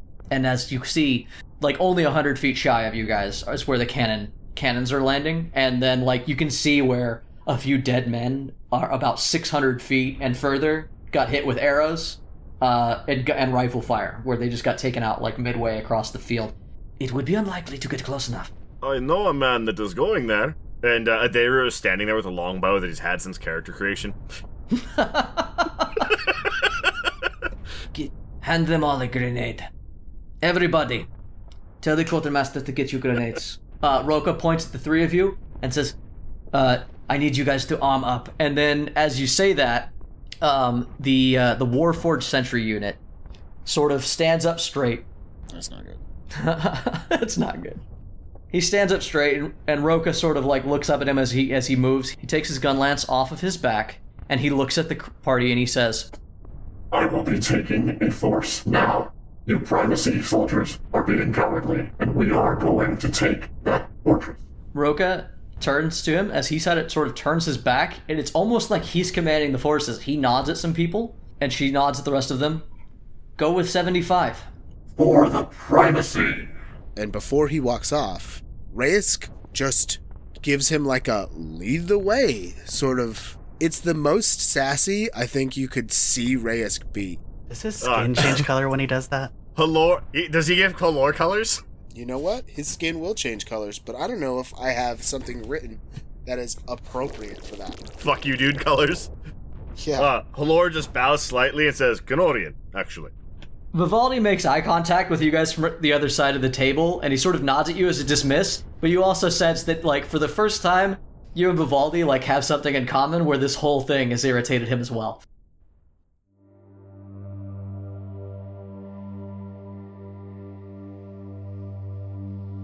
So what am I doing? We load the gunpowder in. These are ready to go sacks. You just pour it in, put the cannonball. The cannonball weighs a lot, and the ground here is soft, so it is difficult to carry it around. He hands you a cannonball, though, and it's not that hard for you. Like, it's definitely, like, heavy, but you feel like you could do this. You could probably carry more than one at a time. I immediately take 2 and I just spin them both like basketballs on my feet. Wow, look at him. He's sick cool, bro. Halor is very invested in not getting shot to death. Perhaps we set the balls near the cannon, so no time is wasted moving. There's already little piles, but he's like, yeah. No, that's right. And then, once they're loaded, we get to aim and fire. If you want us all to aim down one spot, correct? This is weird. In progression, yes. This is very weird. Each shot should be 10-15 yards past the previous. Start. 9, you're loading, yes? 9 is loading or 9 is firing? Who is firing these things? We will be firing it. We have the experience to aim and fire. 9 does not have the training to aim it, I don't think. Do you? I can aim it. I can do that. Are you going to help them aim these? Because essentially, they're going to pre-aim them. They have to adjust after the first firing. Shot, yeah. Yeah, after the first shot from each cannon. So if you want to help aim, roll a attack roll. You're not proficient in cannons. Roll an attack roll? Yeah, Me, roll the an attack. artillerist, isn't proficient in cannons? Fuck. Yeah, sure. You're proficient in cannons. I forgot. Yeah. Come on. The sass that came directly from 9 to me right now. Yeah, directly from 9. Also, what is it? Is that still a dex-based roll? Yes. It's a ranged attack? Yes, because there's no acuity stat in D&D 5th. It actually feels like it should most appropriately be a combination of a trajectory mathematics check and a... Exactly. Tell you what, 9, Fucking roll a bunch of checks. 9, roll me an intelligence-based check, and you can help them aim rather than you making the check. I will give all of their rolls advantage. That is a 11 plus 4, 15. All right. You absolutely do catch 2 of the cannoneers have set up their stuff, and they're like moving on to just getting ready to fire it, and you go, nuh-uh, and you tell them to adjust, and you make them readjust. It looks like it's more along the lines. I go over and I tip it up just a little bit. Yeah. They get to roll with advantage, and they get a much better roll, and it looks like it's more on track with where you guys need those cannons to land. Just a little off. Thank you, man. Watching 9 take control of these guys, and knowing how fast that they should be able to reload with 9's help, it's the best you can get. This does seem dangerous, and if it's more about how quickly can these guys move when it comes once the cannon fire starts, right? Yeah. Hey, Seth, Halor, come here really quick. We walk over. What do you need? I know you guys are going Eric out. the Barbarian joins you guys. Hi, Eric. 9, you see Halor roll his eyes dramatically. His back is to Eric, so Eric probably can't see that. But a powwow, very important. It's good to see you guys. What do we got? You got some more information for us? I kind of just had something for them. Like, are you guys friends? Do you guys hang? Do you guys Kinda. get beers after? Can I come? I don't drink beer, but probably. of course you can. We meet at the dining mess area. Perhaps check in on the other 10 men. I have not familiarized ourselves, and you are a very fluent speaker, yes? Can you get their names for us? Go see how they are. 9, what did you need? Yeah, they're good. He doesn't leave. Halor tried. He moves on. I look at him and go, Would you please excuse us? This has to do with our platoon, specifically. My apologies, friend. I thought we were friends nowadays, but it's fine. I thought I was a member of your platoon. Wait, see, we're friends. I just have to tell them something that Vivaldi said for us specifically. Oh, well, you can't leave me out on the cooler talk. Come on. Actually, literally can't. Roll persuasion. does he get advantage because all of us kind of tried to convince this man? Sure. Yeah. Don't have the numbers for that. No, not my strong suit. That's an 11 plus 0. And that's with advantage? Oh. He's fucking same. He looks at you guys and he's like, If you insist and you will not speak while I'm here, we have much to do. I will step away, but I'm hurt. I promise. I'm hurt. I wanted to help. It will help you too, kinda, but you just don't need to hear it. It's fine. I'm about to go into heavy fire with you people. I think I need to hear things. But that's fine. I'll tell the soldiers that you are keeping secrets from us. And he walks. Just stay close to them, okay? Halor is going to use an ancient tradition he has learned from the Brian soldiers. He says, wait, friend. Do not take offense. And he holds his hand up. We are friends. And Halor sack taps him right in the dick. Roll an attack roll. Because he's seen the men doing it. And he's not sure exactly how this works, but it has something to do about camaraderie. Roll an attack roll. I like how you just That's a nat 1. established that Because they do I things. cannot roll today. That's a nat 1. It's weird that all the soldiers like to sack tap each other, but okay. He slaps your hand away because you rolled a nat 1. He sack taps you back. He rolled a 15. That's a 19 for Khan. All right, you don't puke, but he goes, all right. And he walks away to the other man. Okay. So, I know Halor you guys, just sits there and wheezes while Nine talks. I know you guys are going out, and the last mission was kind of close for us, and I was worried about you guys getting hurt, so I've made some modifications to Walker. To what now? To my friend here. And I pull out Walker. And I just point at Walker. Hold on. You pull him out of what? Where do you keep him? How big is he? Walker pocket. Nine has a Walker pocket. First off, my turret can be small or tiny. Small takes an actual square on the battlefield. Tiny does not. Okay. So I take out Walker. He comes out of a compartment in my right leg, in my right thigh. He just kind of pops out the side. See? Her You Walker just pocket. are you telling me you just goddamn Robocopped this thing right out of your fucking body? He just Robocopped Yeah, Walker. a compartment out of the side pops out, and there's Walker. Nine pulls out a deagle, sets the deagle on the ground. The deagle stands up. Oh!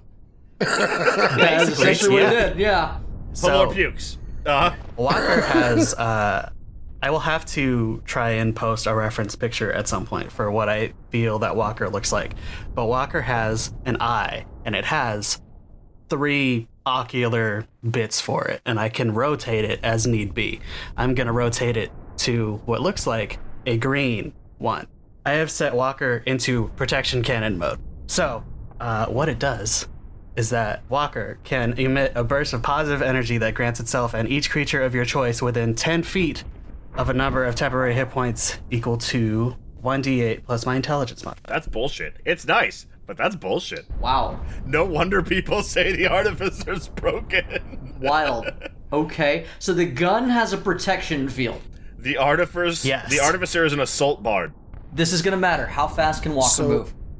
That's the thing. I'm setting him to tiny, so he can be carried. I'm specifically giving put him him on to somebody's Reyes. shoulder. Okay. Yep, sure. Puts him on my shoulder. I look at it and go, Thank you. So this is Walker. You've met. I have set him to give you a bit of a protection field. If you guys stay within 10 feet of him, he will give you some protection. What does the And protection also- field look like? It is like a green glow. A green almost. circle on the ground. Kinda, yeah. Yeah, I do that, and then also, I'm going to put a hand on each of your shoulders, and I'm going to cast Longstrider on both of you. So I'm going to use it twice. Oh, shit. Motherfucker, I can go quick. So I'm going to cast Longstrider twice. I'm burning 2 Longstrider slots. is not a concentration spell. No. Yeah, so I cast it twice. Once I get a second level spell slot, I can cast it once on multiple people, but I've only got 1 spell slot. So you are both faster by 10 feet. Motherfucker, I'm And moving. have apparently now temporary hit points, as long as you are within range of Walker. All right, so you guys get ready. The cannons get loaded. I need everyone to roll initiative. 19. I got a 12. 9. And you guys all have 5 extra hit points. Woo. So the men know the plan. The cannons begin firing.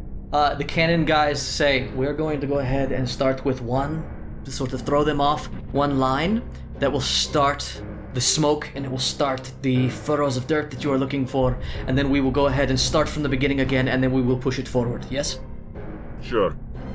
You look at the men nod, and you guys start heading down the hill as the first line of fire starts to go. Right before you guys all leave, Eric does pass by 9, and he says, Once the cannons stop firing, you join us, 9. he looks at you and he nods.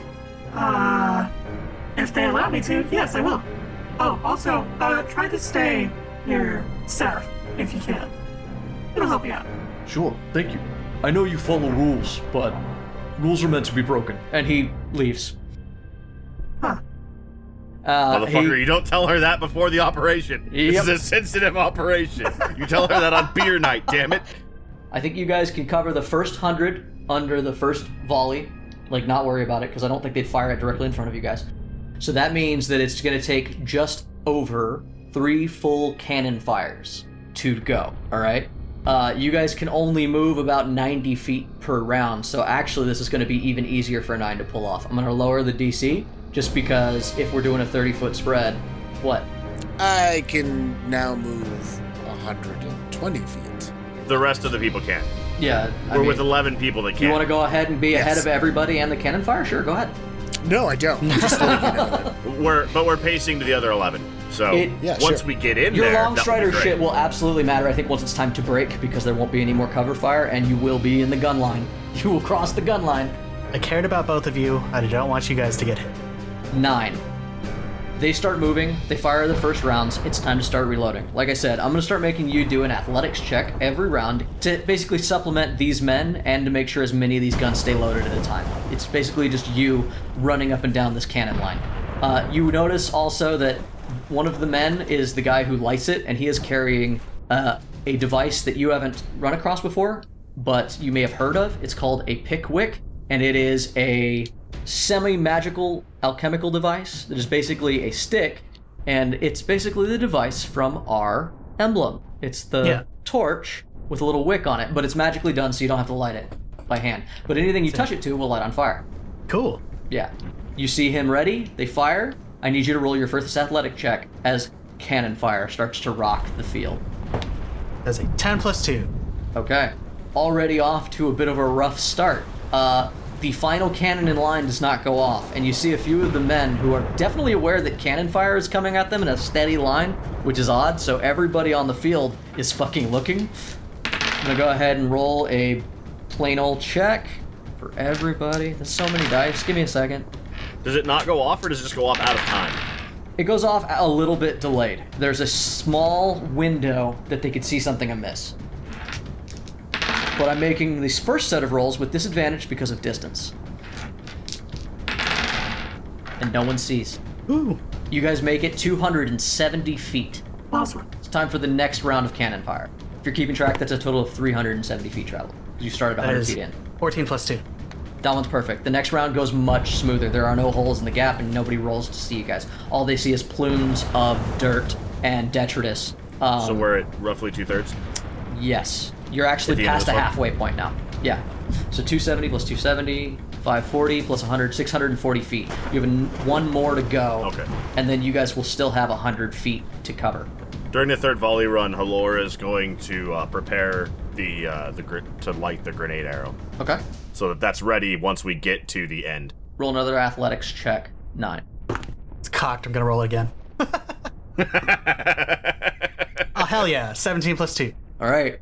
You guys are 90 feet from the first trench as the cannons end, and you see that the last cannonball has reached its end. It doesn't go quite as far ahead of the other cannonballs as the others have done.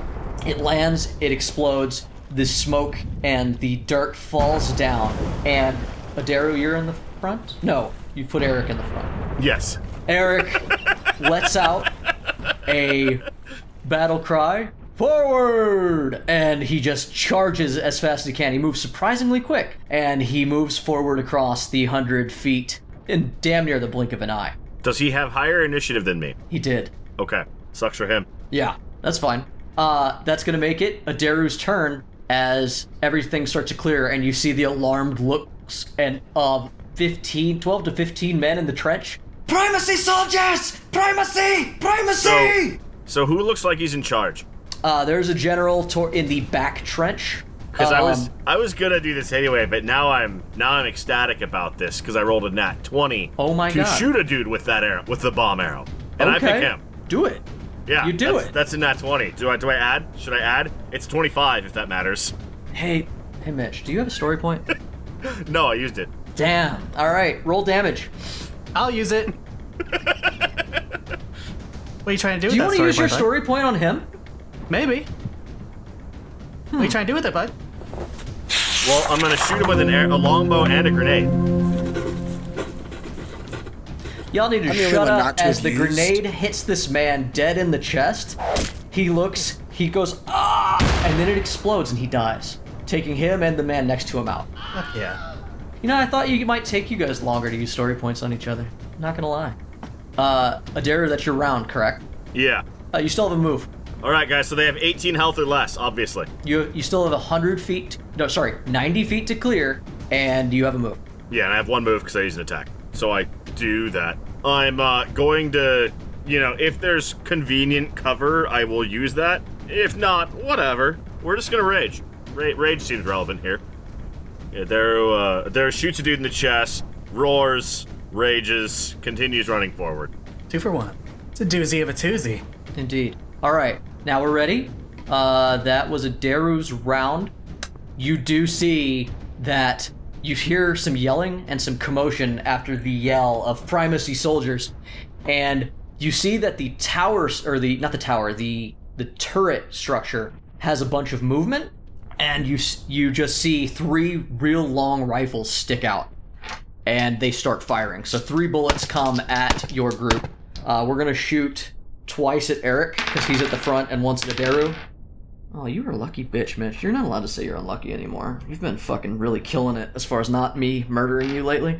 Eric, you see just 2 bullets strike him, like, in either shoulder. He's just like, bam, bam!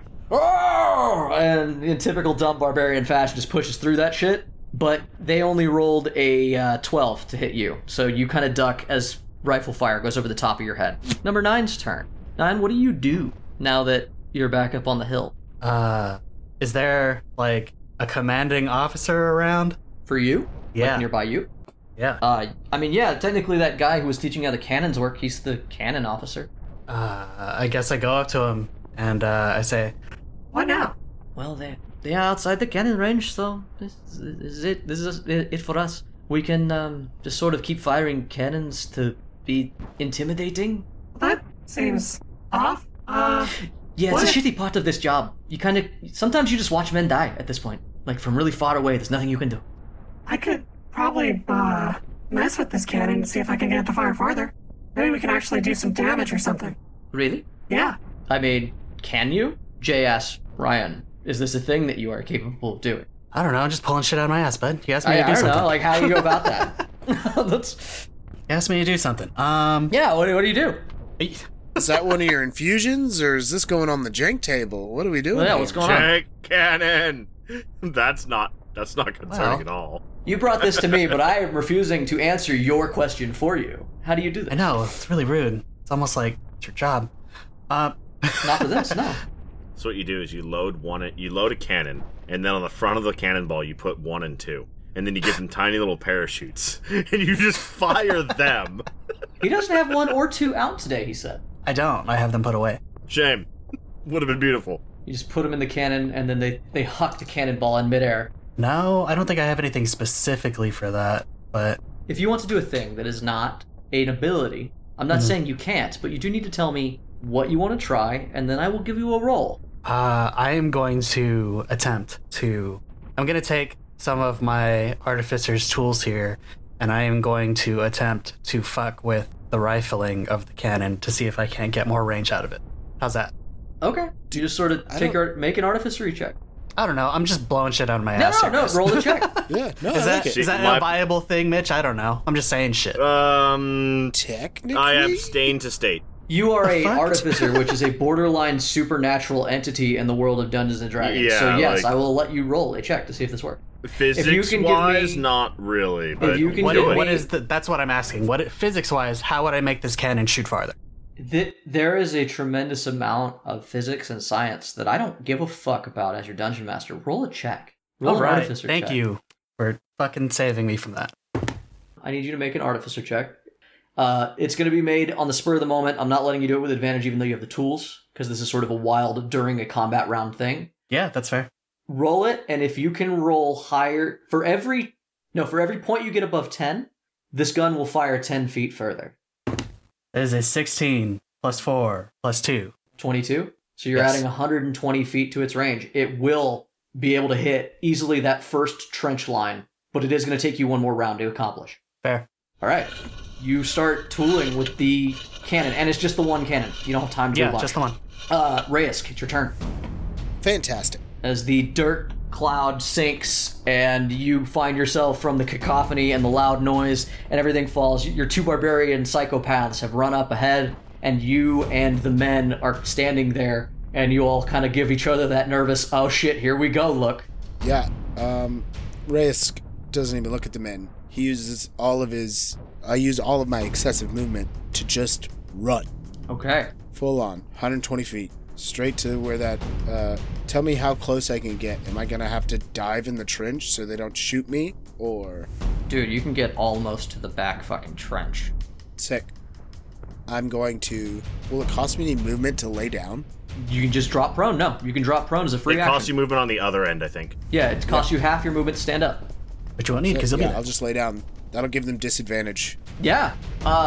Yeah, in fact, I'm going to say some of these guys just straight up, it drops you out of their line of sight because of the nature of what it is. There's a few dudes on the left side here who can definitely still take a pot shot at you deep in the trench, and they watch you bolt, and you see just a bunch of guys raise an alarm. Holy shit, he's so fast!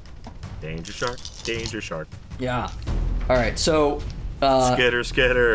So you are going to take some shots from a few of the men in the trench. We're going to say 3 of them do get shots off at disadvantage. That is just the biggest pile of garbage I've ever rolled. Nothing above a 6.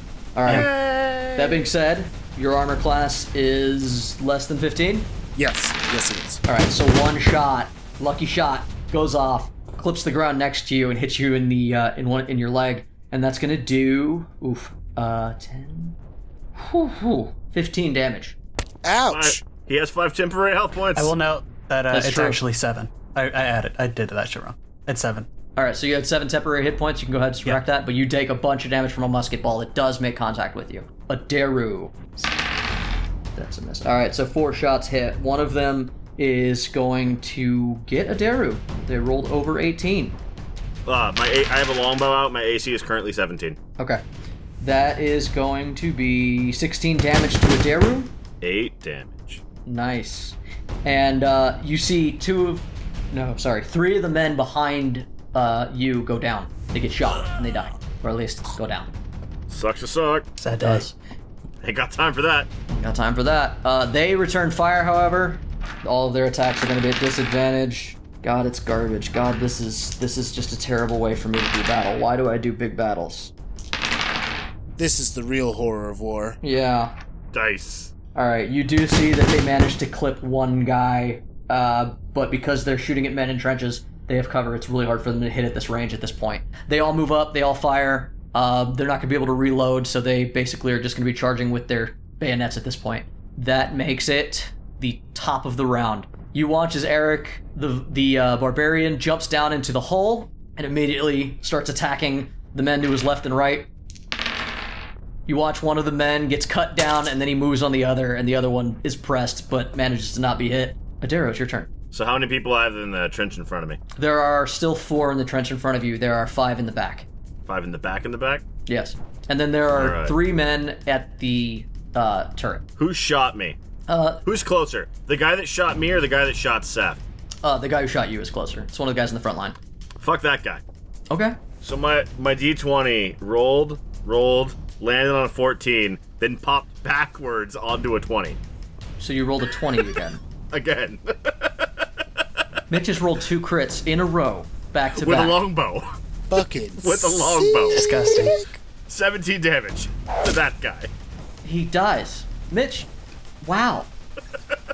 And I move 40 more feet. Because, Wow.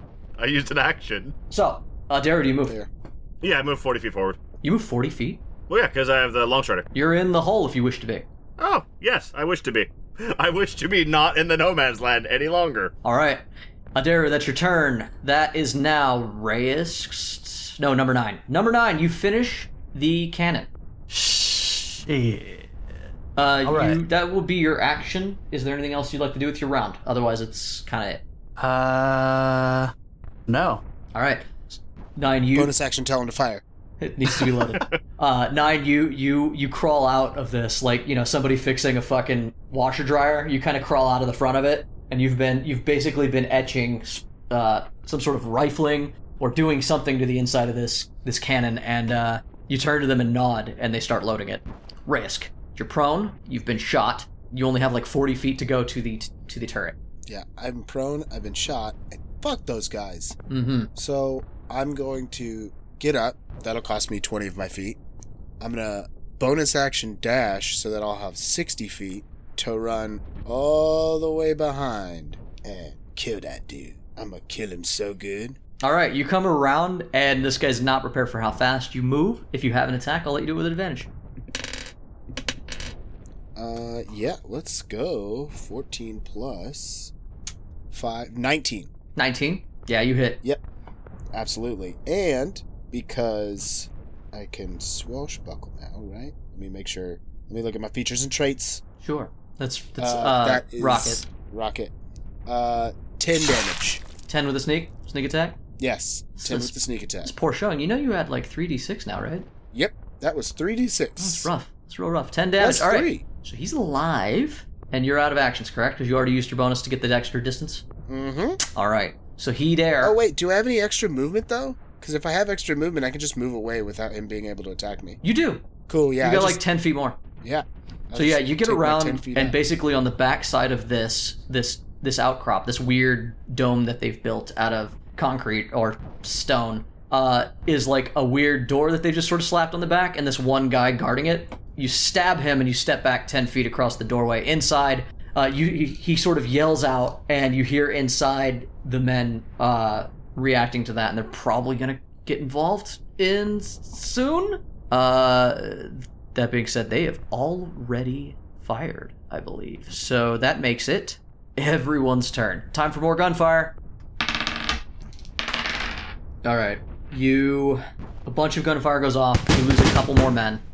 Smoke has started to fill the trench. So now it's really difficult to see more than 15 feet in front of you. And your men have sort of crested behind you guys. They haven't quite gotten down into the trench yet, but they're ready to hop down in there because they just run forward on this round. They just fucking haul ass. The whole line of men catches up with you and Eric, and it's going to be top of the round. You watch a man get gunned down right when he comes close to the trench. That makes it Eric's turn. Eric is fighting one guy. He gets stabbed with a bayonet and then strikes out at him, chopping him down next with his greatsword. Yep, that'll do it. So he tears that man. The man stabs him with his bayonet, and then Eric turns and just cleaves the man from clavicle to fucking hip with his greatsword, and that soldier goes down. And it's you and him and 2 men in this trench. Wait, there's 2? There's 2 men in the front trench, and there's 5 in the back. You see 2 men step forward from either side of this long trench that connects the 2, and they both aimed their sights at you and start reloading. They fired already at the men above. They start to reload their weapons. That's going to make it your turn. Okay, and I can make it to them, right? Oh, yes. You're very fast right now. Then that's what Adair is going to do. He's going to run the trench on them. Because our guys will get in there with those last 2 dudes. That shouldn't be a big deal. They should be able to handle that. Yeah, you move 40 feet around right now? Yeah. Yeah, you're good. Yeah, run a trench on their ass. So Adair runs up on the guy and does a 22 and a 14 hit. 14 barely, but yes. Okay. So he cuts across his middle section with his scimitar, dealing 5 damage, and then he strikes him in the face with the shield, doing an additional 4. Okay. That's not nearly enough to kill this person. He takes it to the nose, and he's still standing. Mjörg! So you were raging when you made these attacks, right? Yes. Don't you do an extra d6 necrotic damage? It's actually a d6 plus 1. So go ahead and roll that, as for the first time as you strike this soldier, this Valerian soldier in blue, as your sword makes contact, you see where the wounds were caused. This sort of necrotic rot just sort of spreads from the wound and instantly does more damage to the soldier. Roll a d6.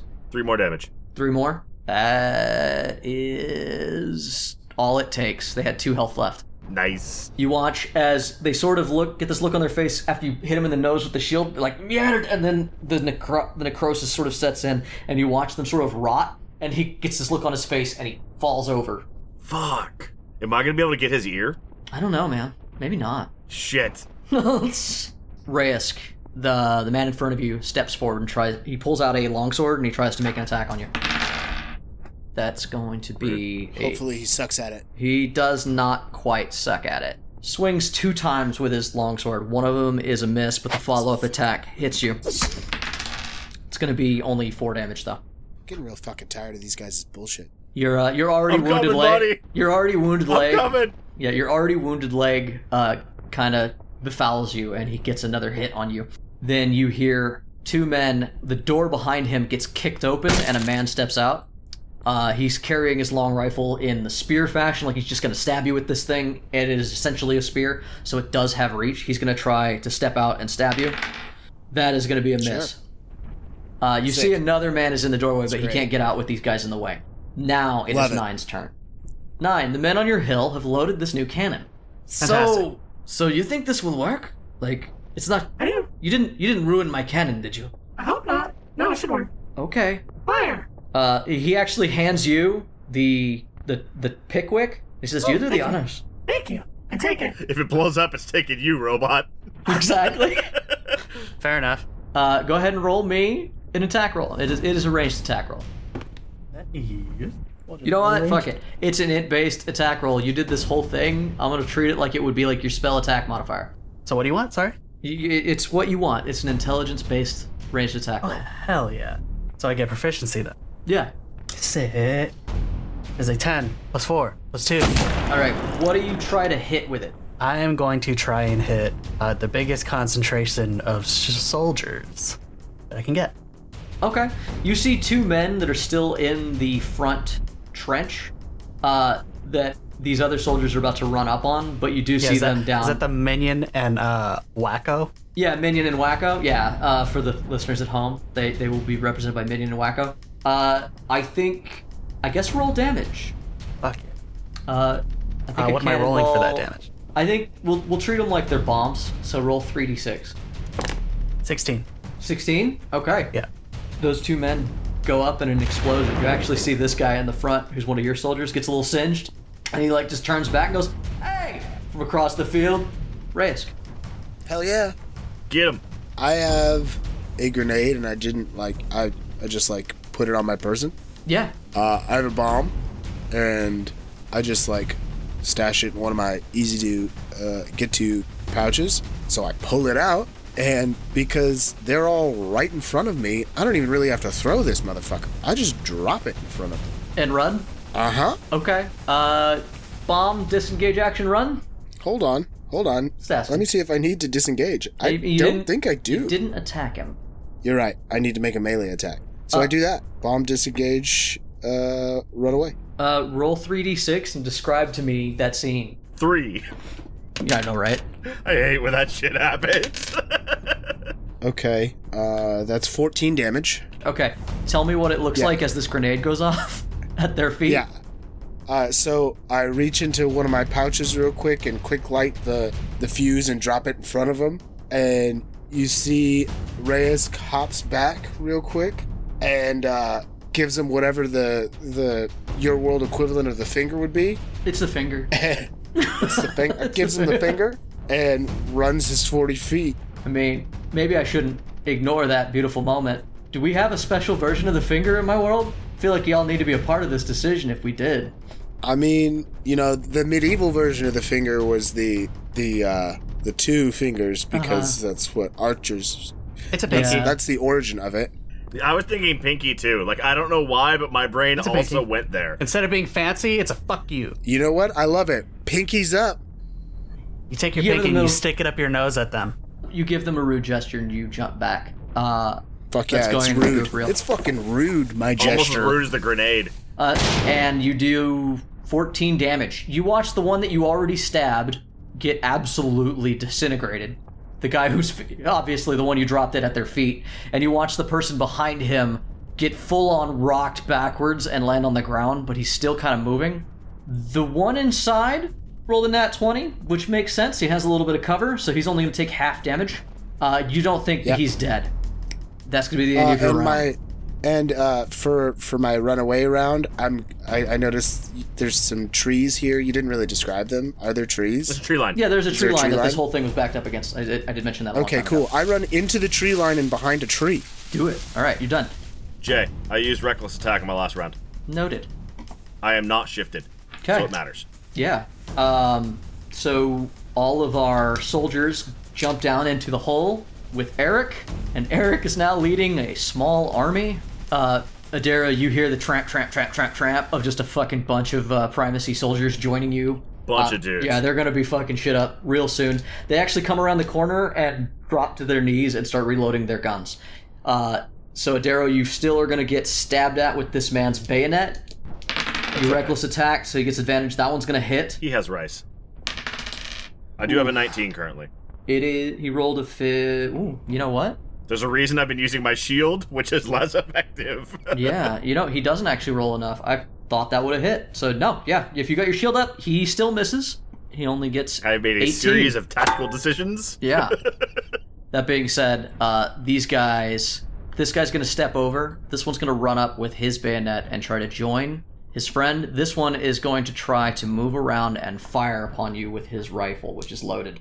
That's not great. No. And he rolled an 18. Ooh.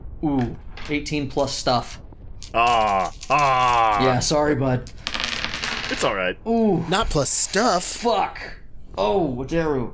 It's all good. It's all good. That sounds like a nat 20. It's 20 damage. It's 10 damage. That's good. Yeah.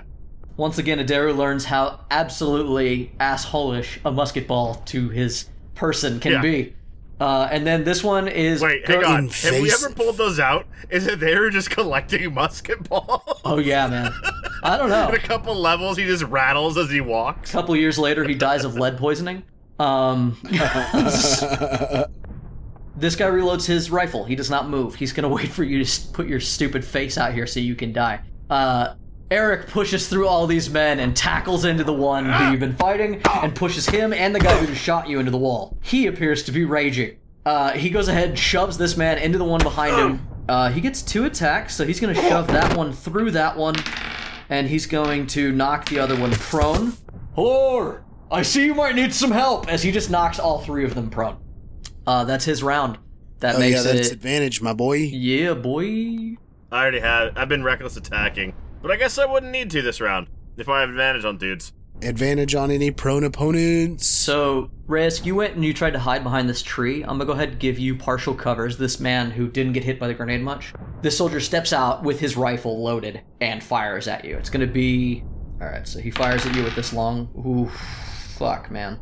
Hey, I can't take much more, so I'm don't rolling get too real crazy. good. How often does that temporary hit points come back for him? 9? Does it come back at all? Does it? Yeah. Temporary hit points is a weird thing. Sometimes I don't believe Sometimes it don't. Let me see. Yeah. Unless it says it, you get it every round. You usually It don't. should. Like, it's a turret, though. Like, that's what it does, right? Bonus action grants 1d8 plus 4. Ah, so it can do it anytime that you grant it. It doesn't automatically, but it can. Okay. I mean, you have to command it. Does it? Oh, you have to be within 60 feet of it to make it happen. So yeah, he does only get it this one time. One time. Yep, so just the 7. Reyes, you take 19 damage from musket fire. Oh, I'm so down. Oh my god. Oof. I'm super duper down. He managed to hit you through the foliage here. He shivered your timbers, bud. Let me double check. If I add 2 to your AC, what was your AC? 16.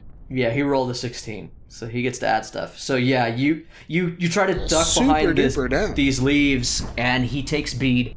And it's no wonder they have them set up in this little hutch. These are the snipers. He takes you down. You spin as he catches you with a bullet and like fucking hit the ground hard. I'm gonna need you to roll that death save. Yeah, sure. Hey, I made it. Just barely with that 10, but I made it. First success. Risk, you're awake. It hurts like a motherfucker, but you're down. You're incapacitated. Sure. I do more drugs. You start fumbling for your drugs, but that'll happen on your turn. Yeah, of course. 9. It's your turn. When in doubt, do drugs about. Can I still hit anybody with my cannon at this point? I will. If you ride it down the hill. Yeah, if you push forward like 30 feet with it, yes. I was planning to. Yeah, they're out of range. You managed to get enough range to hit that first group, but the second line, the second trench, is outside of the range that even you gave it by about 20 feet. So, am I able to see Reyes go down from here? Roll perception. Probably not. Oh, you said roll perception. I would have just instantly thought no, so that's better than I would have given. Yep. Get right. I know, that's why I was surprised. Holy shit, that is a 19 plus 1. 20. After you fire that last shot, 9, you do see, because it catches your eye, an explosion happens behind the turret building. That outcropping where these snipers have been roosted. One of the men, just blood and viscera splatters out from one side, but also you saw Reyes hop back and run into the woods. You see a man step out just a little bit, aim his rifle, and fire at Reyes. You get just a glimpse of Reyes as he gets hit and collapses somewhere behind a bush which blocks your line of sight. Maybe if you yell really loud, Walker will hear you. Yeah, even if I move my full 30 feet forward, I won't hit it with that cannon, right? 30 feet forward? No, not that fight. That fight's another 30 feet back from everything else. I see Reyes get hit, and I panic a little bit. My mistake was not laying down. Yeah, I panic a little bit, and I'm going to immediately rush forward with said cannon. I'm just going to start pushing it. I will absolutely let you ride this cannon down the hill. It is on a hill. It is on wheels. Roll me a ride check. What is a ride check? I need a ride check in D&D. This is animal handling? I don't know. Yes, I would say yes. Handling. No, it's roll just a dexterity check. Just a dex check? Yeah. Oh boy. Athletics? No. I mean, if he picks it up and runs with it, he is a big boy. They made the ride checks a vehicle proficiency now. Yeah, it's a proficiency check if you're proficient in vehicles. But so what is this? An improvised vehicle? Yeah. He takes half proficiency. I need you to roll an improvised vehicle check. 9. It's a 6 plus 2.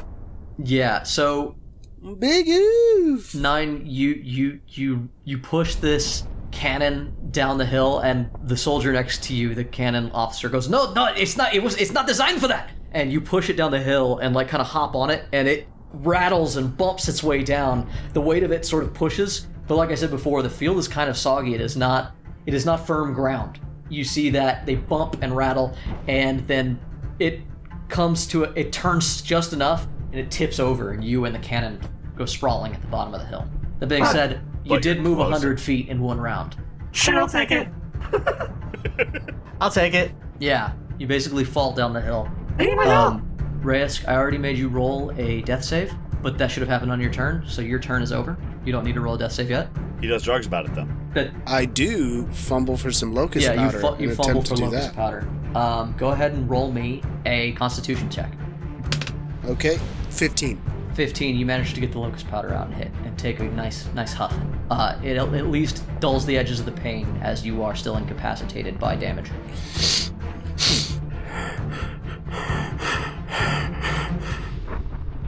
The men behind you, Adero, start loading their guns. You see one of the men in front. He's gonna go ahead and roll an intelligence check. He's not a general, but he's smart enough. He calls out to the men, hold your fire till Eric and Hello are out of the way. A couple of them get real low, and everybody sort of stands in this way, and they're about to just unload holy hell, and they look at you and sort of nod, like they just want you to step the fuck out of the way. And they ready their actions to fire. That's gonna make it Eric and your turn. Okay. Yeah, so there's 3 dudes on the ground that are gonna get lit the fuck up, and then there's Meatwad over there down the alleyway? Yeah, he has a loaded rifle as well. You watched him last round. He loaded his gun.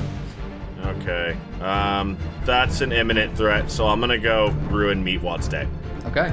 You cut around the corner and you attack him.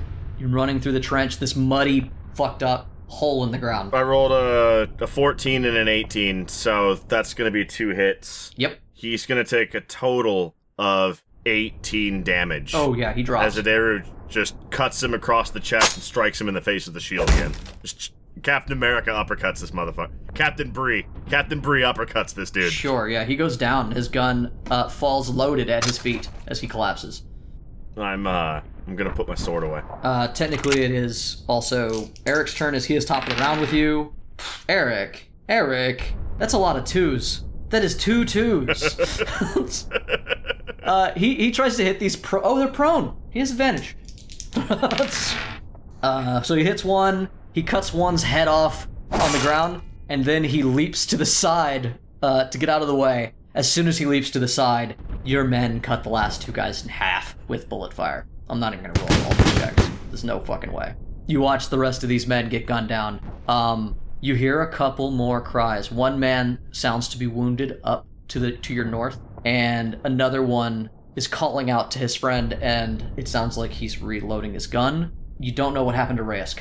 Yeah, I've got to go find Raysk. I haven't heard from him in a while, and when the fish stays quiet too long, that makes me fear the fish is bleeding out in the corner somewhere. Which is what's going on, but... So that makes it their turn. So this... Oof, Raysk. This rifleman... I was really hoping to disappear into the smoke and fire of that bomb. I know, right? I guess I didn't do that. Not quite. Sorry, bud. He rolled super good. This is a little late, but I just feel like he was inside a building, an explosion went off, and I ran away, and he got a beat on me quick. D&D sucks. D&D sucks. You sure did, but you didn't take the hide action. Yeah. This rifleman steps forward through the woods to figure out where you landed. He walks up on you, and he turns you over with the front of his bayonet. He sees that you are still breathing. Oh, fucking shit, all I could do. He looks down at you, and you see him with your eyes, and he says, "Bad day for you, primacy pig dog." And bleed on him. And you see that he just takes his time and he starts to load his rifle. While glaring it's down not at you. even the appropriate color. It's like blue blood that I bleed on him. Just blue blood, huh? Okay. Yeah. This guy takes up position and reloads his rifle to anyone who tries to leave the trench. He's going to try to shoot you guys. 9, it's your turn. I am going to... Man, fucking me up here. Everyone's off the field. I think you're close enough to fire on that back placement now if you get the cannon up. Can I? Yes. You said I moved up 100 feet? Because I fucking rode down? Kinda. I pushed down through the mud. You just didn't stick the part. I'm gonna have to really clean myself later. Vivaldi's gonna be so pissed about all this mud. Yeah, no, I hope the hat's okay. I will aim in that general direction. Can I see the man? Can I fire on the man at this point? You saw where he kind of walked. You can make an attack roll at disadvantage. Okay, I'm gonna fucking go for it. At the very least, it'll have him turn around because it'll startle him. This fucking bode well for me. It's a 9. All right. So I've got a little square of area that I feel that this cannonball will land in. I need you to roll me a d12. D12? Sure, I'm rolling the right one here. 7. 6, 7. Wow. He hit me, didn't he? Just fucking. What's the range on a bomb? 5 feet. Like, I mean, the radius. Is it 5 feet? A 5 foot radius? 5 feet. Anything within 5 feet of the thing. Yep. Reyes, you've been pushed onto your back. You've taken drugs. You're white-eyed, staring up, looking at this man who has just loaded his rifle and he's aiming his bayonet, his long rifle, right at your face. And he's just called you a primacy pig dog. you hear the sound of and right behind the man, literally 5 feet behind him, a bomb lands. The explosion is a 5-foot radius, which means you are not in it. You watch this man get thrown up and into the air over the top of you, just turned into gore. Sick. Because I was about to get turned into gore, so 100% works out all random. real well for me. I just gave you a 12 square, like a 20 foot by 20 foot square, and I just counted squares. Woo! You just see that man blow up. You don't know what happened to Reyes. You still can't see Reyes. You realize that might have been very, very dangerous what you just did, but Reyes, it's your turn, and I need you to roll a death save. 9 I hope it's okay, I hope it's okay, I hope it's okay. Hey, I'm super good with these near misses. That's another 10 on my death save. Oh my god. I want you to fail one. Just one. Just I fucking got stuff barely written hanging here. on. So the downside is he's making a lot of death saves. The good side is homie spends a lot of time making death saves. Yo, if I could get better at doing death saves for all this death save experience I'm getting, hell yeah. Let's go. Add a +1 to my death saves. You just hear the scout as the explosion goes off, as you're making your death save, and you're still like awake but can't move. You just hear, Jacques, what happened? And that's gonna make it Eric and Adaru. Eric turns to Adaru. What? Hello, should we go help your friend? Is this part of that secret mission, that secret, strategy that you guys were talking about? Because I'm in the dark right now and I don't know what to do. Stay with the men. If I don't come back, retrieve our bodies. With pleasure. Good luck. Adaru, he stays. He actually starts marching these men toward the tower. Because as I said, this trench leads to the tower. Yeah. I think if we move quickly enough, we might actually be able to take the victory from these bastards in the other platoon. The best kind of theft. Do what you can. Adaru, what do you do? I'm gonna pop up. Okay. And I'm gonna go running for the last guy that I know is alive. And also is in the direction of where I'm pretty sure Reyes went. Because I think Reyes went into the building. Okay. How do you pop up? You just jump over the top of the trench? Oh, man. Maybe. As you peek up, I you attempt see to. this dude just sitting there with a rifle. Waiting for a motherfucker to try one. I'll say that you can peek without committing, but he's right fucking there. Does the musket I have a bayonet? Yes. I'm a motherfucker and I try one. Okay.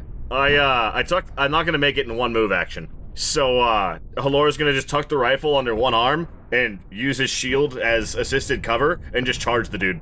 I'm gonna use a double move, which puts me in his grill. Even climbing out of the hole, which takes a moment, you can do it. You are on him, but that's all of your round. He's gonna go ahead and fire. Yes, that is everything. As you get halfway through, he takes a beat on you and he fires. Oof, yeah. Plugs directly into your shield. You feel the thud as it sinks into the wood of your shield, and it kind of throws you off balance for a moment, but you charge right through that. I don't think we need to deal with anyone else, right? 9, what do you do on your round? Yeah, 9 can open fire on the tower now, right? Yeah, in theory, yeah. Do you want to try again, 9? Yeah, you can try again. Alright, roll me another one of those attack rolls.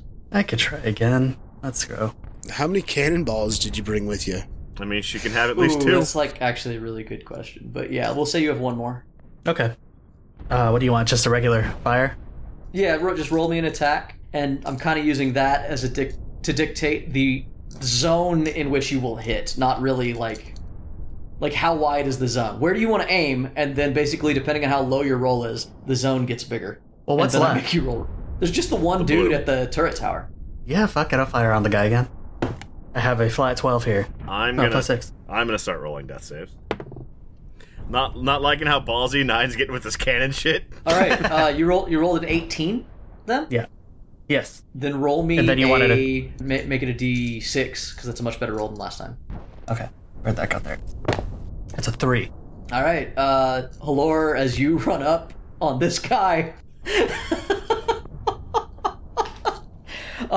you take a bullet, you run up, you lower your shield just in time to watch a cannonball land directly in between the two of you.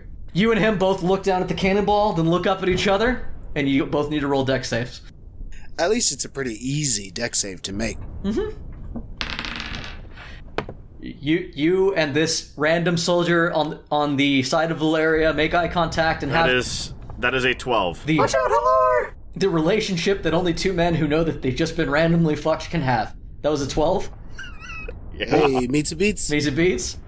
Your boy, your new friend, your new best bud, who's been through the same trials and tribulations as you, rolled a 4.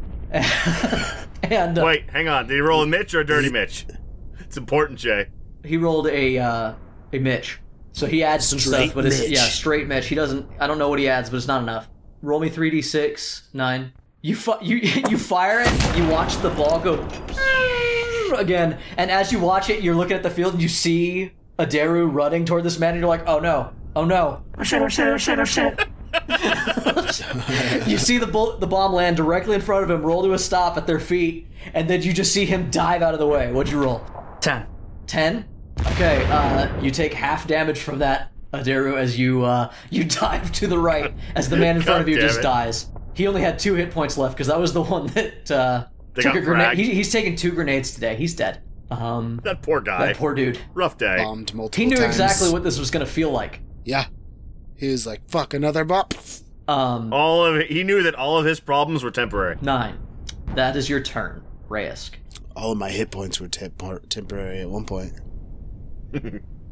The sounds of explosions, even though they're so close to you, are muffled. It's time for one more death save. Okay, one last death save. Nat 20, I pop up. You're shitting with me. 1 hit point. You rolled a nat 20? Absolutely not. High five. How am I supposed to end on I'm not shitting you. How am I supposed to end on a cliffhanger with that? I saw it. I got you, Jay. Don't worry about it. I would tell him. Ray, no cliffhangers here. Ray, how am I supposed to end on a cliffhanger if Ray scroll? Okay, so Ray, you kip up, do a little fucking T-pose, just fucking, you fucking dab on him. Yeah, I hit him with the firepower. Firepower, exactly, and you're up, and you're good, and fuck you, I guess. Yeah. I was gonna hopefully make you fail Those one drugs really and kicked in. fade in on a. 9 sees 2 more targets on the field and lines up her shot. Yeah, right. 2 specs stand up out of the wreckage. Halor sees a dude jump up in the underbrush and opens fire with his musket. Reyes, you step out from behind the bushes. Adaru is over there, and you guys meet up, and yeah, I meet up. Adaru points a rifle at you, realizes you're friendly, doesn't shoot you. It's nice. Yeah, is that everybody high fives, and that's the end of our episode, I guess. Don't get me wrong, I look We've ragged. got a tower to fuck up. You do have a tower to fuck up. Sif, I have a very important task for you, if you would not mind. I mind. It will be safe. I need you to collect me 5 ears. And then Adaru runs for the tower. As Adaru turns to the tower, you see atop. The cannons have stopped firing, and you see that apparently the other soldiers have arrived. Just over the top of the parapet, you see a man shouting, and other Valerian soldiers joining and firing down what you assume is probably the stairway. You can hear the clank and battle, and the different sound of a gun lance, as you can tell that full-on fight has begun in this tower. My name is Robert, and I will fight every one of you primacy pig dogs to the death.